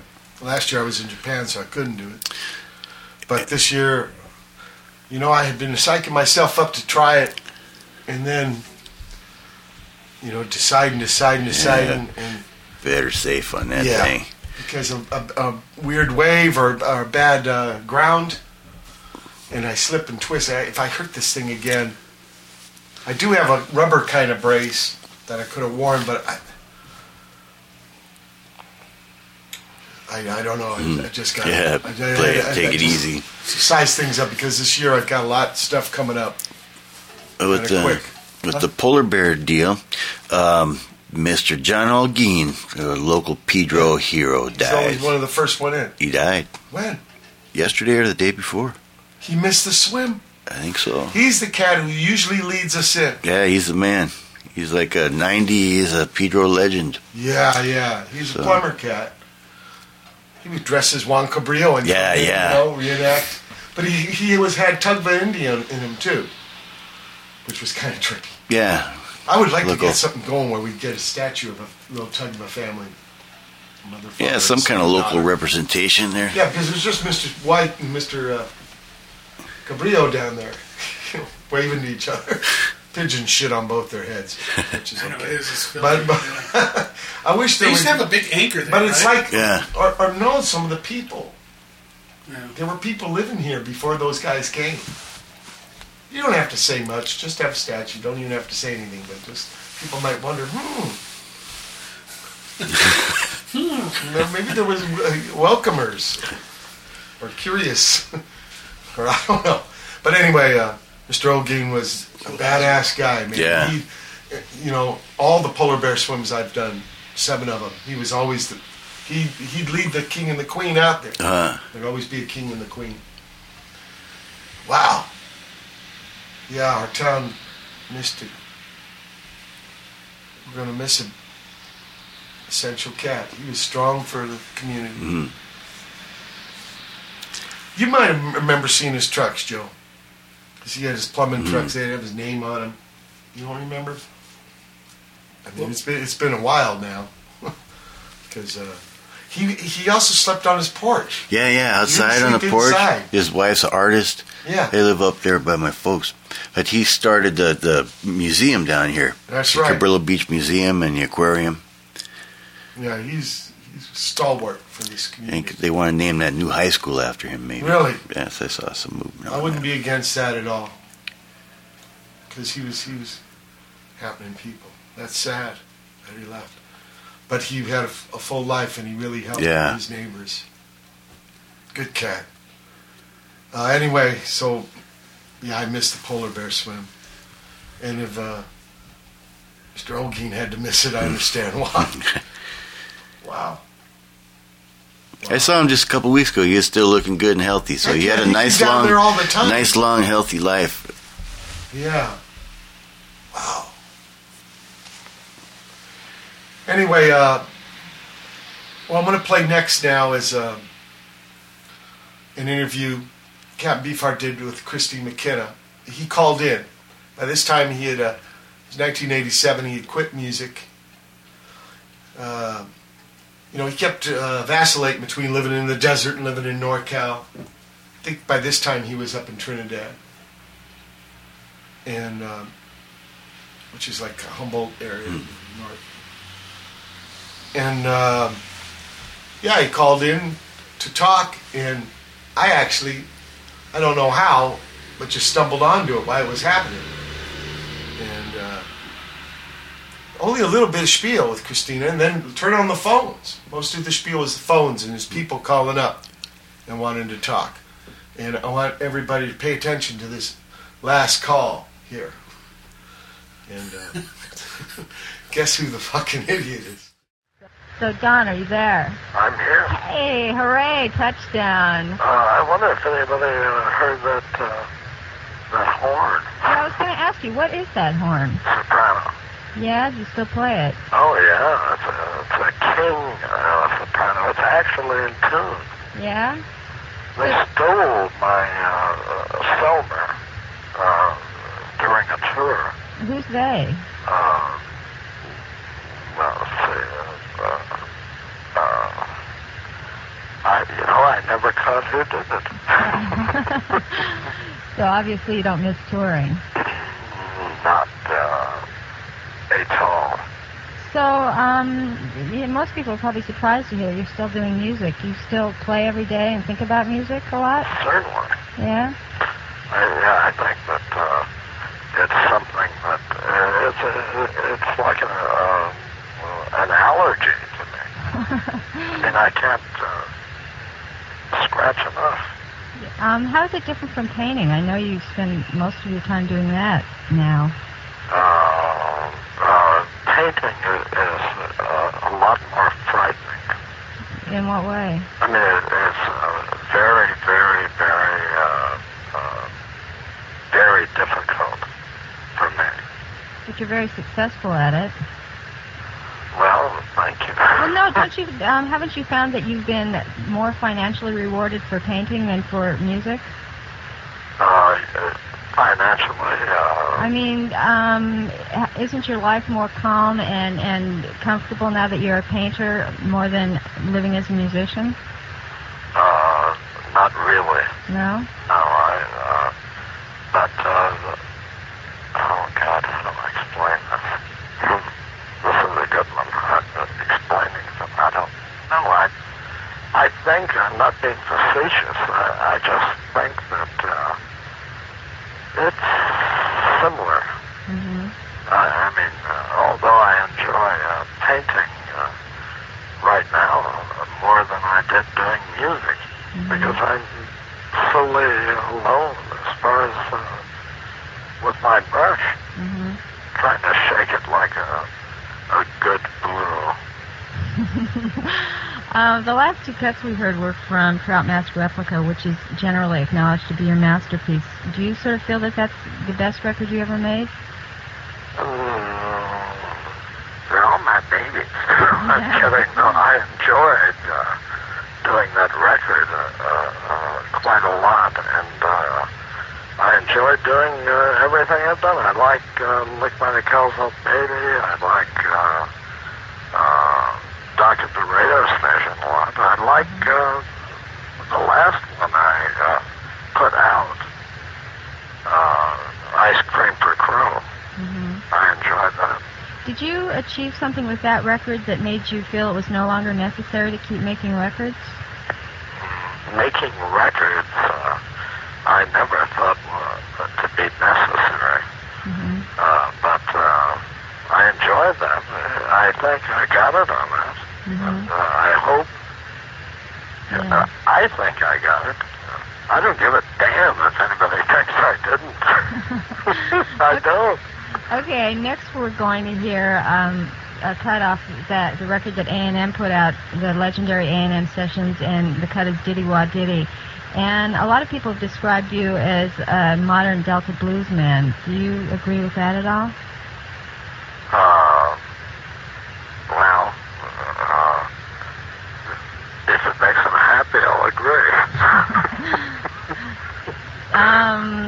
Okay, so we're going to hear that cut now, and if anyone has any questions they want to ask, they should call 450-3524. You're on the air? Hello. Hello, yes. Don, I have 2 questions. No, it's not that difficult. I'll answer it. Do we ever get to see your work, or do we ever get to, our eyes just like, I'm dying to see your work at a gallery anywhere in Los Angeles or New York or anywhere. Do we ever get to see your work? Of course. Where? At the Michael Werner Gallery of Michael and Mary Boon. Oh, really? Yeah. Wow, You've been Mary, there? Yes, Mary. Wow. She's a major collector. I mean, She just had a baby. Wow, exciting. Max. Max, she just had Max? Yeah. She's such a beauty. She has Michael, good taste if she shows your work. Pardon me? She has incredible taste if she shows your work. I'm so happy. She designed a hell of a room. Really? She designed that room. Wow. Oh, God, your paintings are too much. You should be Thank you. just as famous as an artist as a musician. And my second question is, if you had your ideal band of all the people over the years you've played with, what's your ideal band of musicians? Because you've always had the best taste in musicians. I think the last band, the last album I did, a very good group of people. I wished that I would have had the fellow, what is the matter with me? Eric Feldman played very good. He's brilliant. We have a long line of questioners Okay, piled up here, so let's Nice get talking on. to you. Thanks for Nice talking to you, calling. Don. Take care. And the next question? Okay. Hello. She was nice. Yeah, she was. And here, you're on the air. Howdy. Hi. I was wondering if there's an address that you can be sent correspondence. Let me see. Or is that something that you'd rather not give out over there? I perfectly understand if that's the case. You're quick. You're quick. Well, who's going to win the World Series? Oh, gee, I don't know. I don't even follow baseball. Really? I Really? like basketball better, actually. I tell you, I don't follow too much on television these days. I don't get too inspired by what I see. Nor I. Okay, we're going to move on to another question. Thanks for calling. All right. If maybe I could write in or get the address or something, that would be most appreciated. If you could, it's to the station or something. What did you send me? I don't know. I have some xerography of some collages and things that you might be interested. I don't know. Yeah, but myself being a painter, I am really painting. You're spending just all your time doing that, huh? Period. Well, I play music occasionally myself when I paint, but I'm really painting a lot. Okay, we've got to move on to the next call. Thanks for calling. Thank you.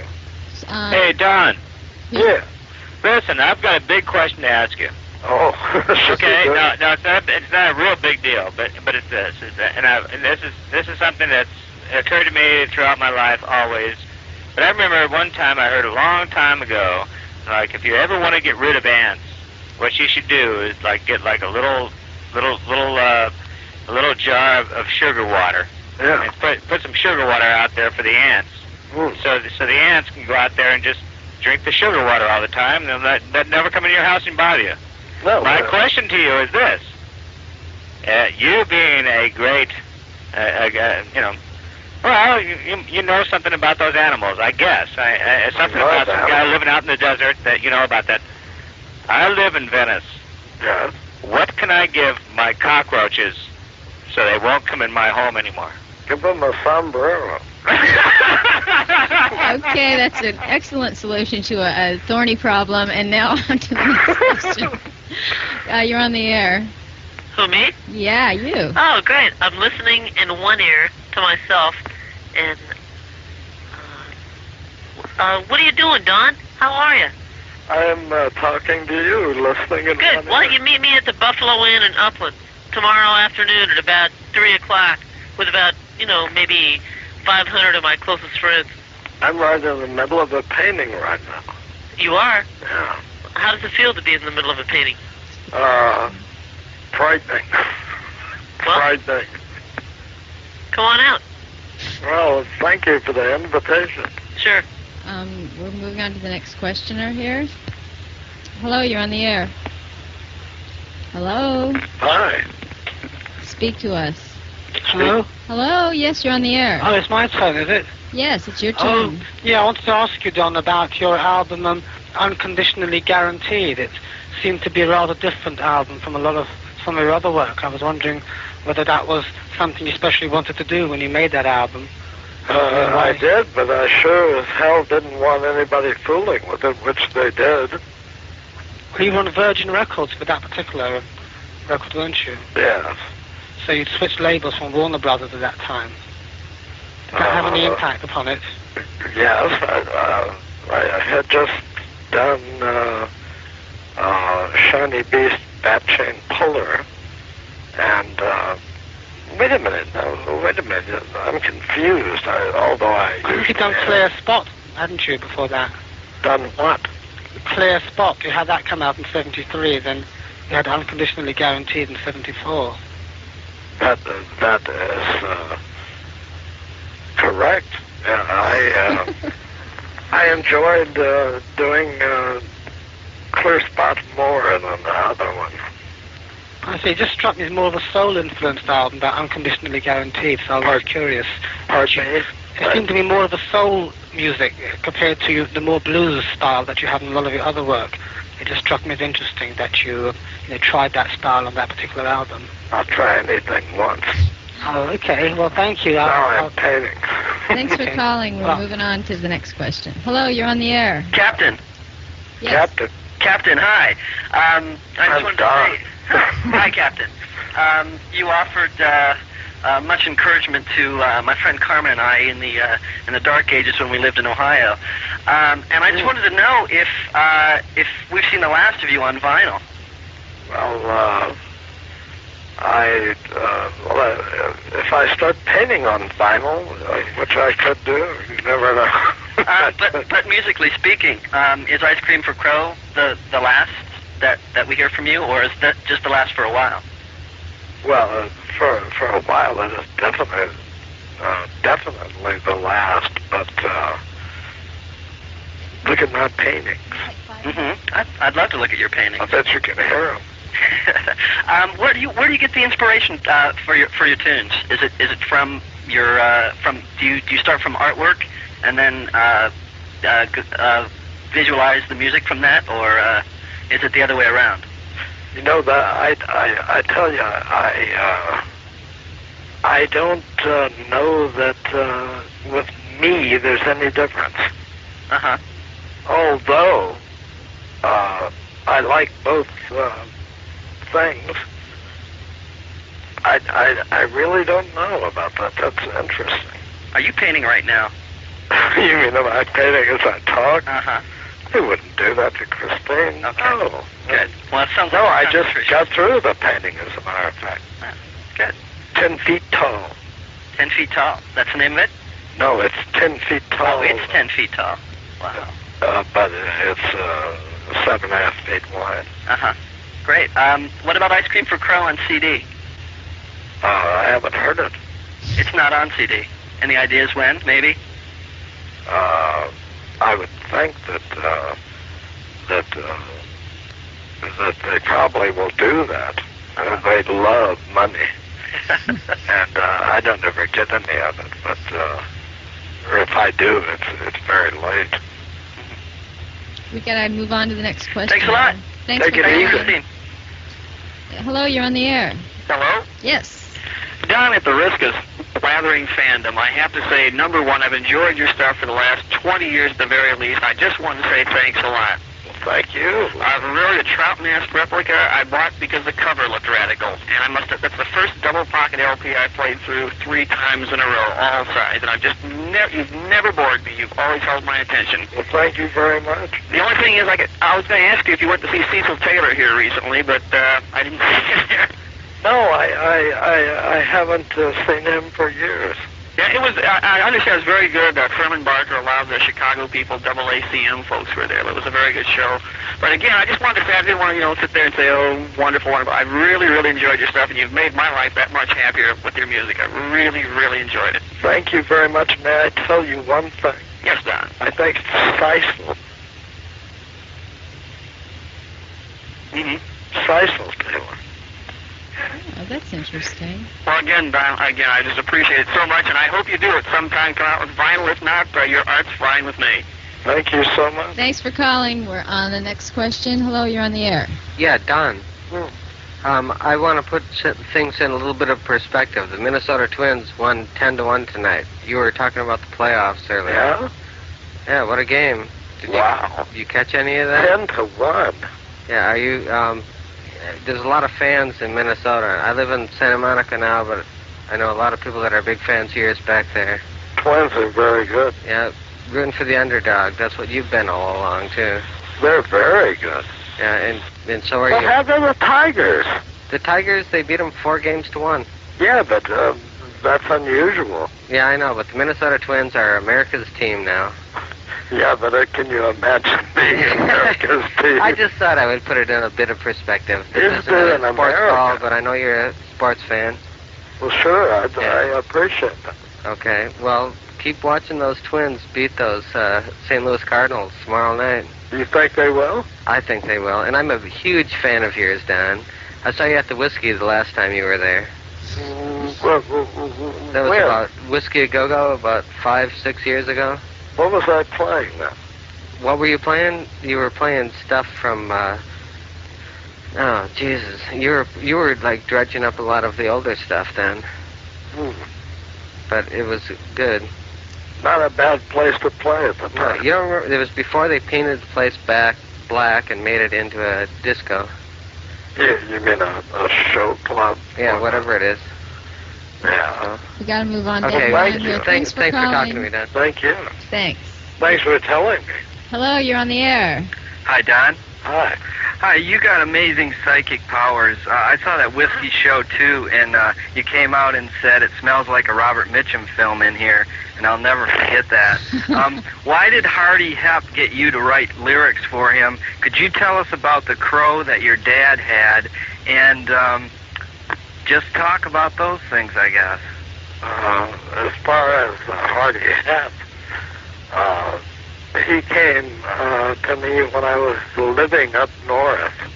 He just walked in, and he said, will you play a concert? And I played a concert at the time. I mean, for him. Oh, and he just took those lyrics and put them to his own music then? I don't know. Because he has 2 albums out, and each one has one song with your lyrics. You're kidding. Nope. And also, Ice Cream for Crow is available on CD as an import. It is? Yeah. But what about that crow with your dad? I met your mother once, and she's an amazing woman, too. Oh, his name was Smokey. Smokey? Yeah, and he flew to a Helms truck that my father was driving and lit on the top of the truck. And he followed the truck around for many years, didn't he? Do you blame him? They had good product. Trying to find some of those pineapple buns. He did. My father used to feed him. Yeah. Well, so where did you meet my mother? I met her out in the desert through a friend of mine, Fred DeLeo. Fred DeLeo? You know Fred? Yeah, Fred. Yeah, well, I tell you, talking to your mother was quite amazing. She could talk for 3 hours straight about you and Frank, and we didn't have to ask her one question. She's got a lot of energy. She's funny. I felt really good. She said you'll call her up in the middle of the night and play 2 hours of music. I says, wow, I wish I could hear some of that. I did the other night. She's a lucky woman, man. I know everybody on this earth that loves your music would love to have the same thing happen. She's a nice woman. Well, Don, I love your music, and we'd love to hear some more of it, so. Thank you. Thank you. Now we're going to hear a couple more songs by Don, and then we'll take some more questions. So here we go with Boogerize You Baby. Well, was Booglerize You Baby, and now we're going to take some more questions for Don, and here comes one now. You're on the air. Hello. Hi, this is Nick. Hi, Nick. Hi, Don. My wife and I are both totally blind, so you'll have to describe your paintings to us, and we'd like it if you'd describe, because we've never had anybody do it, what you look like in your show business persona on your albums, what you look like now, what kind of things you do, as a person. If we ran into you on the street, we want to know, what do you do for fun? What do you do?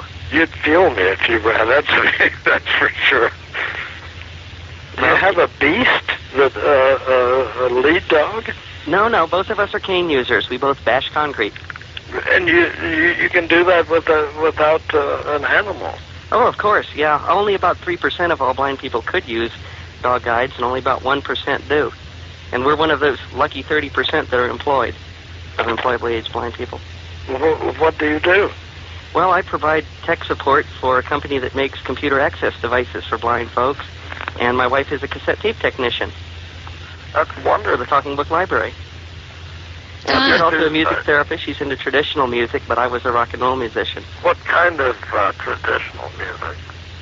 What kind of what? Traditional music. Oh, like Hindemith and Beethoven and Bach and Mozart. That can't be wrong. Well, what are you into? Because I once heard somebody say that they read that you were into blues albums and stuff like that, so I wanted to know, what kind of stuff you were into, what you did on your off hours, and what your paintings look like, since we won't be able to look at them. But as far as that goes, I listen to Beethoven a lot. Mm-hmm. I think she has good taste. Well, that's great. How about you? Yeah, I listen to Beethoven a lot. Do you read? Do I read? Mm-hmm. I do read, yes. I'm reading right now Dick Francis's Sleigh Ride. So you like reading mysteries?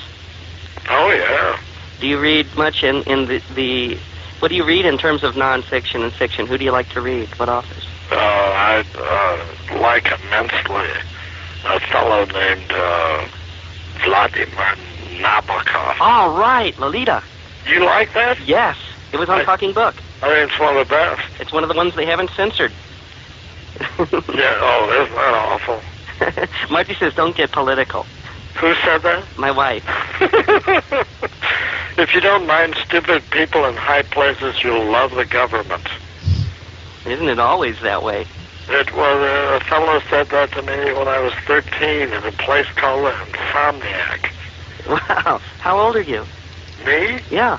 5 right now. I'm having a good time, but they hold me at 46, which is a big mistake. I'm 5. I can relate. When I paint, I'm a lot younger than that. Mm-hmm. So what are your paintings like? Do you depict things, or are they abstract, or what? Abstract. Mm-hmm. Different colors and everything, and shapes? Pardon me? Different colors and shapes, if you were describing them. How would you describe them to me? Black and white a lot, and then a lot of color at times. Mm-hmm. I'm going to have to do one in Braille. Really? Or at least raised, or sculpture, maybe. You want to play with that someday? I sculpt. I do sculpt. Neat. I'd like to Braille some of your sculpture. That would be interesting.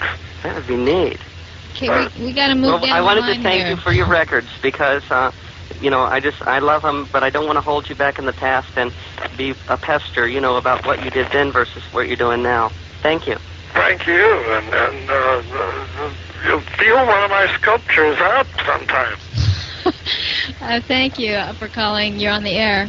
Hi, Don. My name's David. I just want to ask you 2 short questions. Yes? Who's your favorite painter, and do you believe in God? I believe that God was quite a painter. Yeah. I think that most of the belief in God is very.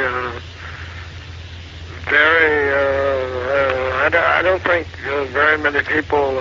Einstein had a good idea of it. Yeah, I think. I agree. And Van Gogh.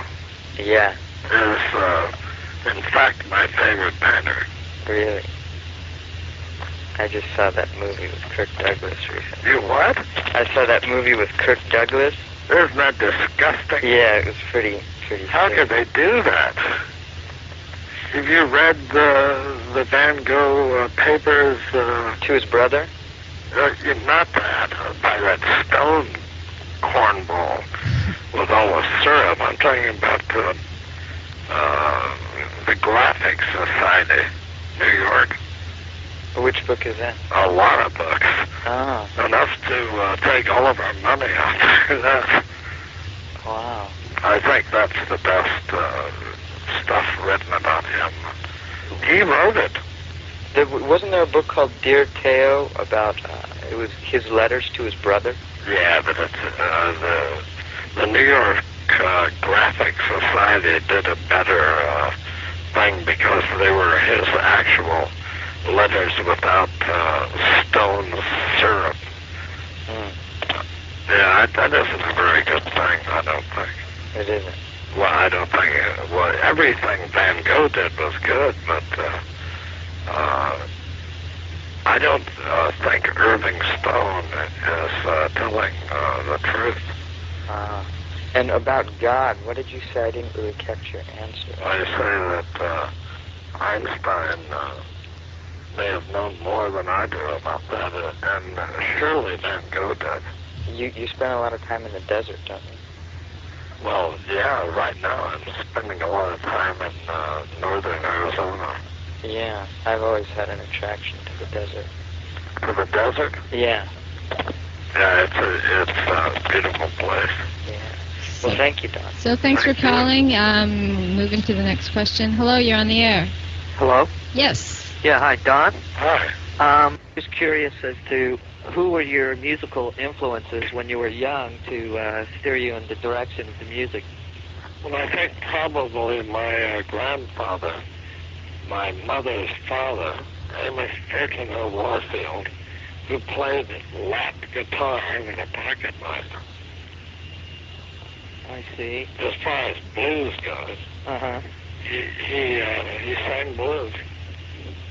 That sounds really interesting. And as far as my influences go, I never was influenced. Yeah, well, Possessed, maybe, but not influenced. Did you find yourself to be, like when I first got turned on to your music was Trout Mask Replica 2. It was a little bit, I was like in 6th grade. And somebody had bought the Frank Zappa album Freak Out for me for my birthday, and then I got into your album a little later on. I was at a very defiant stage in my life at that time, and that music seemed to set with me very well. Did you feel that you were defiant, that you were trying to defy everything else that was going on around, such as the music and the politics of the day? Well, I seem to do that just walking around.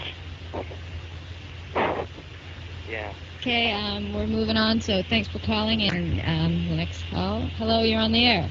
Hello. Hello. Hi, Don. My name's Chuck. How you doing? I wanted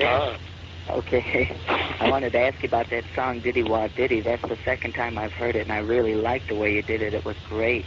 And the other version I know is the Fabulous Thunderbirds, and one I wondered who wrote it, and have you heard their version? No, I haven't heard their version, but you know who wrote that. No, I listen to a lot of blues, and I haven't heard that. I'm really Bo Diddley. Bo Diddley? Yeah. Oh, well, okay. He's somebody, I'm into a lot of old rock and roll, and I have like about 1,700 records, but really? He's somebody I haven't gotten into enough of yet. Bo Diddley? You can't get to everybody at once, I guess. He has one out right now, a new record. Really? Well, that's good. I think that's great. And I haven't heard it. Well, I'll have to check it out. Do you ever listen to the Fabulous Thunderbirds? No, I don't. But I hear that they're fabulous. That's probably why I listen to them. Well, they're a good blues band. I've been listening to them since the first album. Anyway, I really enjoy your music also. I'll tell you somebody to listen to. Okay. If I may tell you somebody. Oh, sure. Lightning Slim. Okay, let me write this down. Lightning Slim. Okay. I really like Sonny Boy Williamson a lot. Oh, yeah. And Howlin' Wolf. I play harmonica and guitar. And, well, Sonny Boy was the first one I really got into that old stuff. Well, he's a hell of a harmonica player. And just very expressive. Oh, he's incredible. But I also heard you like Beethoven. You said that earlier, and he's my favorite classical composer, so I was glad to hear that. I think. Yeah, he's quite good. Okay, we're gonna play some music now. We're gonna hear the Sheriff of Hong Kong off Dr. Our station. Okay. This is KCRW Santa Monica, National Public Radio, serving Los Angeles and Orange counties at 89.9 FM for him. Hello, you're on the air. Hi. This isn't really a question. I was about to go to bed, and I turned on the radio and heard Diddy Wah Diddy playing, and it so blew my mind and inspired me. I wrote Don a haiku, a 17-syllable poem, and here it is. Don. Desert. Painter wakes. Sun hot. Soul brush in hand moves. Wind of content blows. And I still have an autographed copy of Trout Mask replica I got from you years ago, and I hope you can get back to the vinyl someday and take yourself away from the canvas for a few minutes to maybe record something for a diehard lover of your Where music. did you get an autograph? It was at a Licorice Pizza record store, if I can say that on the air, out in Woodland Hills back in about 1977 or 8, I think. Yeah. You were out there just promoting your newer album, and I don't know how I happened to have that handy, but... Nice man, the manager of that store. Oh, you knew the original manager? Yeah, I didn't have an opportunity to work for him. No, I guess that must be the original manager. Yeah, they've gone through a bunch of different changes. But I really love your music, and I hope that someday I can see some of your paintings. Well, thank you. Is there a place in the L.A. area that your paintings are ever exhibited or that you show? Well, that'll be very soon. I hear my art dealer, Michael Werner, is going to talk to a fellow from the Boston gallery, and evidently they're going to put on a show. In Boston? No. Out here? Los Angeles. Oh, really? So you like posting that or advertising that, I hope, promoting that somewhat?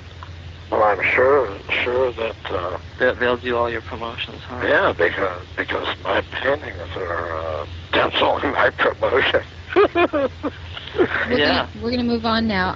Before we go to the next question, it is a shame that Don's paintings have never been shown in Los Angeles, but a book was recently published in Germany called Skeleton Breast Scorpion Blush that has a lot of Don's paintings reproduced in it and some of his poetry, and I know that they'll be carrying it at a bookstore in New York called the Untitled Bookstore on Broadway, and there's a good chance that the Amok Bookstore in Silver Lake will carry it, so people who want to see his work might pick up that book. Now on to the next question. Hello, you're on the air. Hello, Don. What I would like to know is, when you were recording these earlier albums, did you ever record some songs that like never got released, and will we ever get to hear any of these songs, if they do exist? Yeah, no, they definitely exist, and maybe you will get to hear them. Is there a lot of material, or is it just a stray song here and there? A lot of material. Yeah? I wrote 3 albums worth of material when I was doing Trout Mask. So who has this material now? Does Zappa have it? Me. You got it. I haven't spoken to Frank for, since I did an album called, what is the name of that thing? Bongo Fury? Yes. Okay. Well, since you've said that you're not going to be putting out any new stuff, did you consider releasing some of the older stuff? Not if it wasn't new stuff in my mind. Which it is. But I doubt if I'll be doing that. What I'll be doing is painting. You haven't seen any of my paintings. Just on the album covers. You can hear them when they're in person. Yeah. I would think. Okay, well, thanks a lot. Okay, thanks for calling. Hello, you're on the air. Yes, hello. Good morning. Dan, I love your painting. Thank you. I've seen a couple of your smaller untitled works, and of course the reproductions on your album covers. All the fans out here are acquainted to you first through your music, but I believe you've left your mark on music and right on with the painting. Thank you very much. One of my questions to you is, during the Civil War, on the Union side there was a General Van Fleet. I wonder if you might be related to him. He was a tough boy. I understand. My friend has a photograph, and he sees a resemblance. Really? Yeah. Is it true that you're related? That's all quite possible, but I have not seen this person since the Civil War. I haven't ever seen him. I understand that two of your vices are the Los Angeles Lakers and Haagen-Dazs ice cream. No longer Haagen-Dazs ice cream, but Havana cigars. Havana cigars? Well, if you gave up the Haagen-Dazs, they gave money to the JDL. I lost about, I'd say about 30 pounds since I gave up the Haagen-Dazs ice cream. Oh, you must be rather gaunt. Well, I wasn't that gaunt before. I weigh about 184 at this point. Did you ever carry on a conversation with Rawson Roland Kirk in a Los Angeles jazz club? That's right. I miss him. Oh, don't we all? Do you know what I told him, the last thing I told him? He said, "Hey, Don, where can I get something to eat at this hour?" And I said, "The only place you can get ribs this time of night is in the Bible, Roland." He was laughing after that. He was a great player.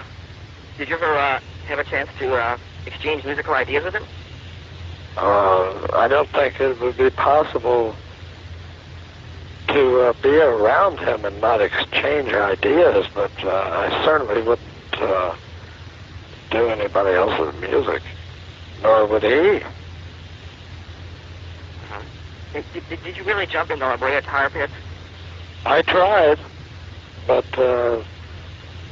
Sue saved me because it wouldn't be good for a person to jump into tar. That was when I was 3. I guess, yeah, it's true. L.A. is a poison paradise. Well, it's a beautiful place, the animals they get out of the tar pits. But I was going to go down and see some of them. But I was on a harness, I guess you'd call it. And she got me before I got in there. So we're going to move on to the next question. Nice talking to you. Thanks Thank for you very calling. Hello, you're on the air. Hi, Don. Hi. Did I hear you say earlier that you play every day, your acts? At least some every day? What, music? Yes. Of course. Well, someone should be with you in recording you audio and visually. Everything you do 24 hours a day is a work of art, brother. What can I tell you? Nice. And it's worth as much as any other art you make. It should all be together. You don't have to be ripped off or either in. Your life is art. It always has been. You live your life as art. And you deserve reward for it. I don't think you can do anything about it if you're an artist. Exactly. You can't do anything about being a person. None of us can. That's why it's when you live it so naturally in that way, that's the inside. That's why it's worth it. It's real art. That's how we make it. We make us all better. You don't make the world better. You make yourself better. If you live reality, you show other people how to live reality. Is that correct? I don't know. It is pretty interesting, reality. I mean, am I making any sense? Yes.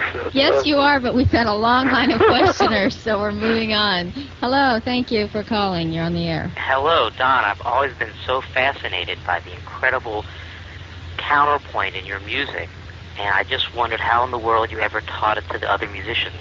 It wasn't easy. It sure wasn't easy. Could you, is it possible to be a little more specific than that? Well, of course. I used, fortunately, a tape recorder. It had a lot to do with it, off of a piano. And you just taught the individual parts to each individual musician. Yeah. I don't think there's any other way. If somebody is doing something they're doing. If you want somebody else to do it, what better way is there? Right, and they, at the beginning, did they tend to get a little confused when they were all playing it together live for the first time? Hopefully. I'm a sadist. No, I'm just kidding. No, but can I say hello to Meanie? Sure. Who's that? Wingdale Fingerling. Is he here in L.A.? Elliot Ingber. Yeah. Well, I've tried to figure out some of those parts as they're going on, and they're just the more I'm able to figure out, the more fascinated I become by how they're all working together. And it's to me, it's an unbelievable feat. That, not only to have created him, but just that they could successfully pull it off. Well, definitely. You mean, which one are you talking about? Well, I'm thinking of about, especially of Lick My Decals Off. Yeah. That's just, it's just so complex. I can't, and I saw you play it live once. It was fun. When you had, I could see that. When you had two drummers with you then. You mean, Drumbo and, Art Tripp, I think. Ted Cactus. Well, I think it was Art Tripp. It was in Cincinnati, Ohio. No, but I call him Ted Cactus. Oh, okay. And he said he'd just stick to that. You were in Cincinnati, Ohio? Yeah. What do you look like? I may have seen you. Well, I was actually in the band that opened up for you.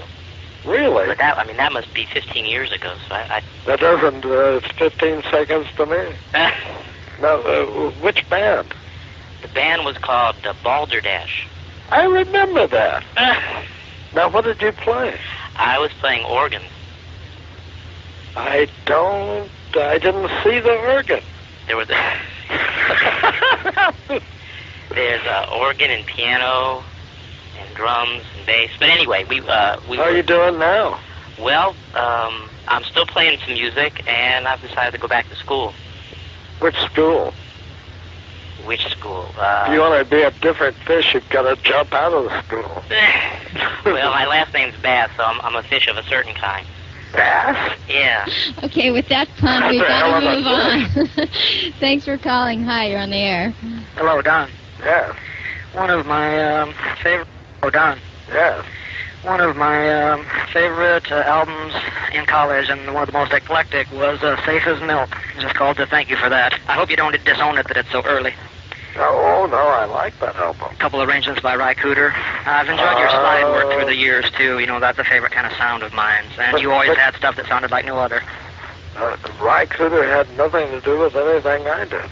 Well, other than Robert Pete Williams, if you're talking about a song called Grown So Ugly. Yeah? Have you ever heard that by Robert Pete Williams? No, I haven't. I doubt if you'd want to hear it on Save His Milk if you heard him do it. I see. Well, Cooder's credited on the disc, but I don't know if that means anything, No, he was playing. Uh-huh. But he did do that arrangement. It would seem to be. Grown So Ugly. And one other, too. Which one? Let's see. Sure enough, yes, I do. Sure enough, and yes, I do. So it says. But regardless, it sounds good anyway, and I hope some of your listeners check that one out, because it seems they've all tapped into you a little later on with Trout Mask. And I look forward to seeing your art. Thanks for calling. We're moving on to the next question. Hello, you're on the air. Sounds to me like that guy is a Ry Cooder fan. Yeah. Hi, you're on the air. Am I speaking? Yes, you are. Hi, I wanted to say that, first of all, obviously you must know you've influenced an awful number of weirdos through the years. Weirdos? Well, whatever. And you've influenced my artwork and my feeble attempts at music. But I had the feeling that when I was a kid, my relatives cut out something from the newspaper about a boy who had his own TV show sculpting animals. Do you remember? Dinosaurs. Do you know about that? And later on anyway, at that point, that already influenced my life because I was an amateur dinosaur sculptor. So I think that even as a kid, I was influenced by Hi, we got to move on here. I'm sorry. We got time for one more call. Hello, you're on the air. Howdy. Hi. Yeah, Don? Yeah. You know, Strictly Personal, that record? Yeah. And that picture you open up and there's... when I was young, that really scared the hell out of me, that picture. What was that about? Well, that was a bunch of individuals, the man from Planet X. Right, well, it was scary just looking at it. That was me, the guy with the horn. You got the horn and then the rest of your band, right? Yeah, and the thing really hurt, man. I mean, you know, I'm not talking what's behind it and stuff, just when you look at it, it was scary. It scared me too. Yeah, I was like 10 years, but I'm still scared when I look at it. I enjoyed that. Well, thanks for all your stuff. Thank you.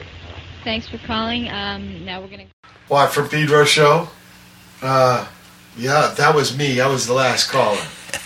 I was the doof. And I was so nervous, you know, I didn't say much. And I felt awkward speaking about being so afraid and all that. But it was scary. I used to just stare at that thing. But he was very cool about it. He thought it was kind of scary, too.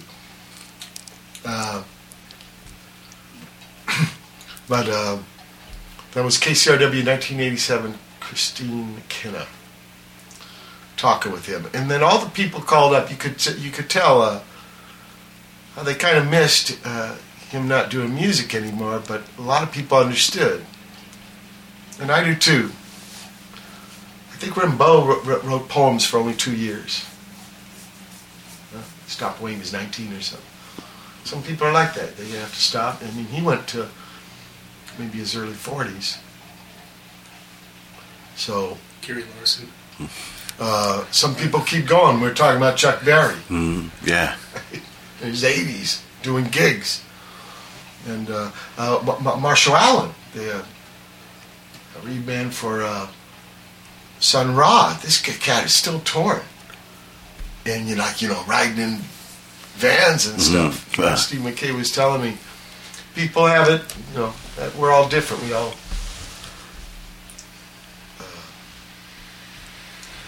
I still was hurt when I heard the news. I was doing an interview with somebody, and the guy told me, hey, I just heard on the radio right now, the captain's gone. And man, it hit me like... And I knew he had the MS, and it was a bad scene, and so I should have been ready for it, but it hit me when the reality of that comes. And I finished talking with him, but like only half my mind was there. And I felt so bad the whole day, but maybe that MS had him hurting and stuff. Maybe him going away was kind of relief. I don't know.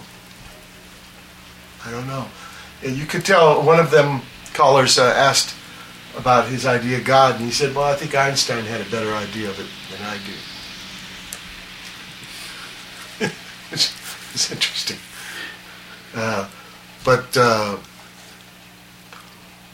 Supposedly his name came from him saying he had a beef with the world, in his own words, right?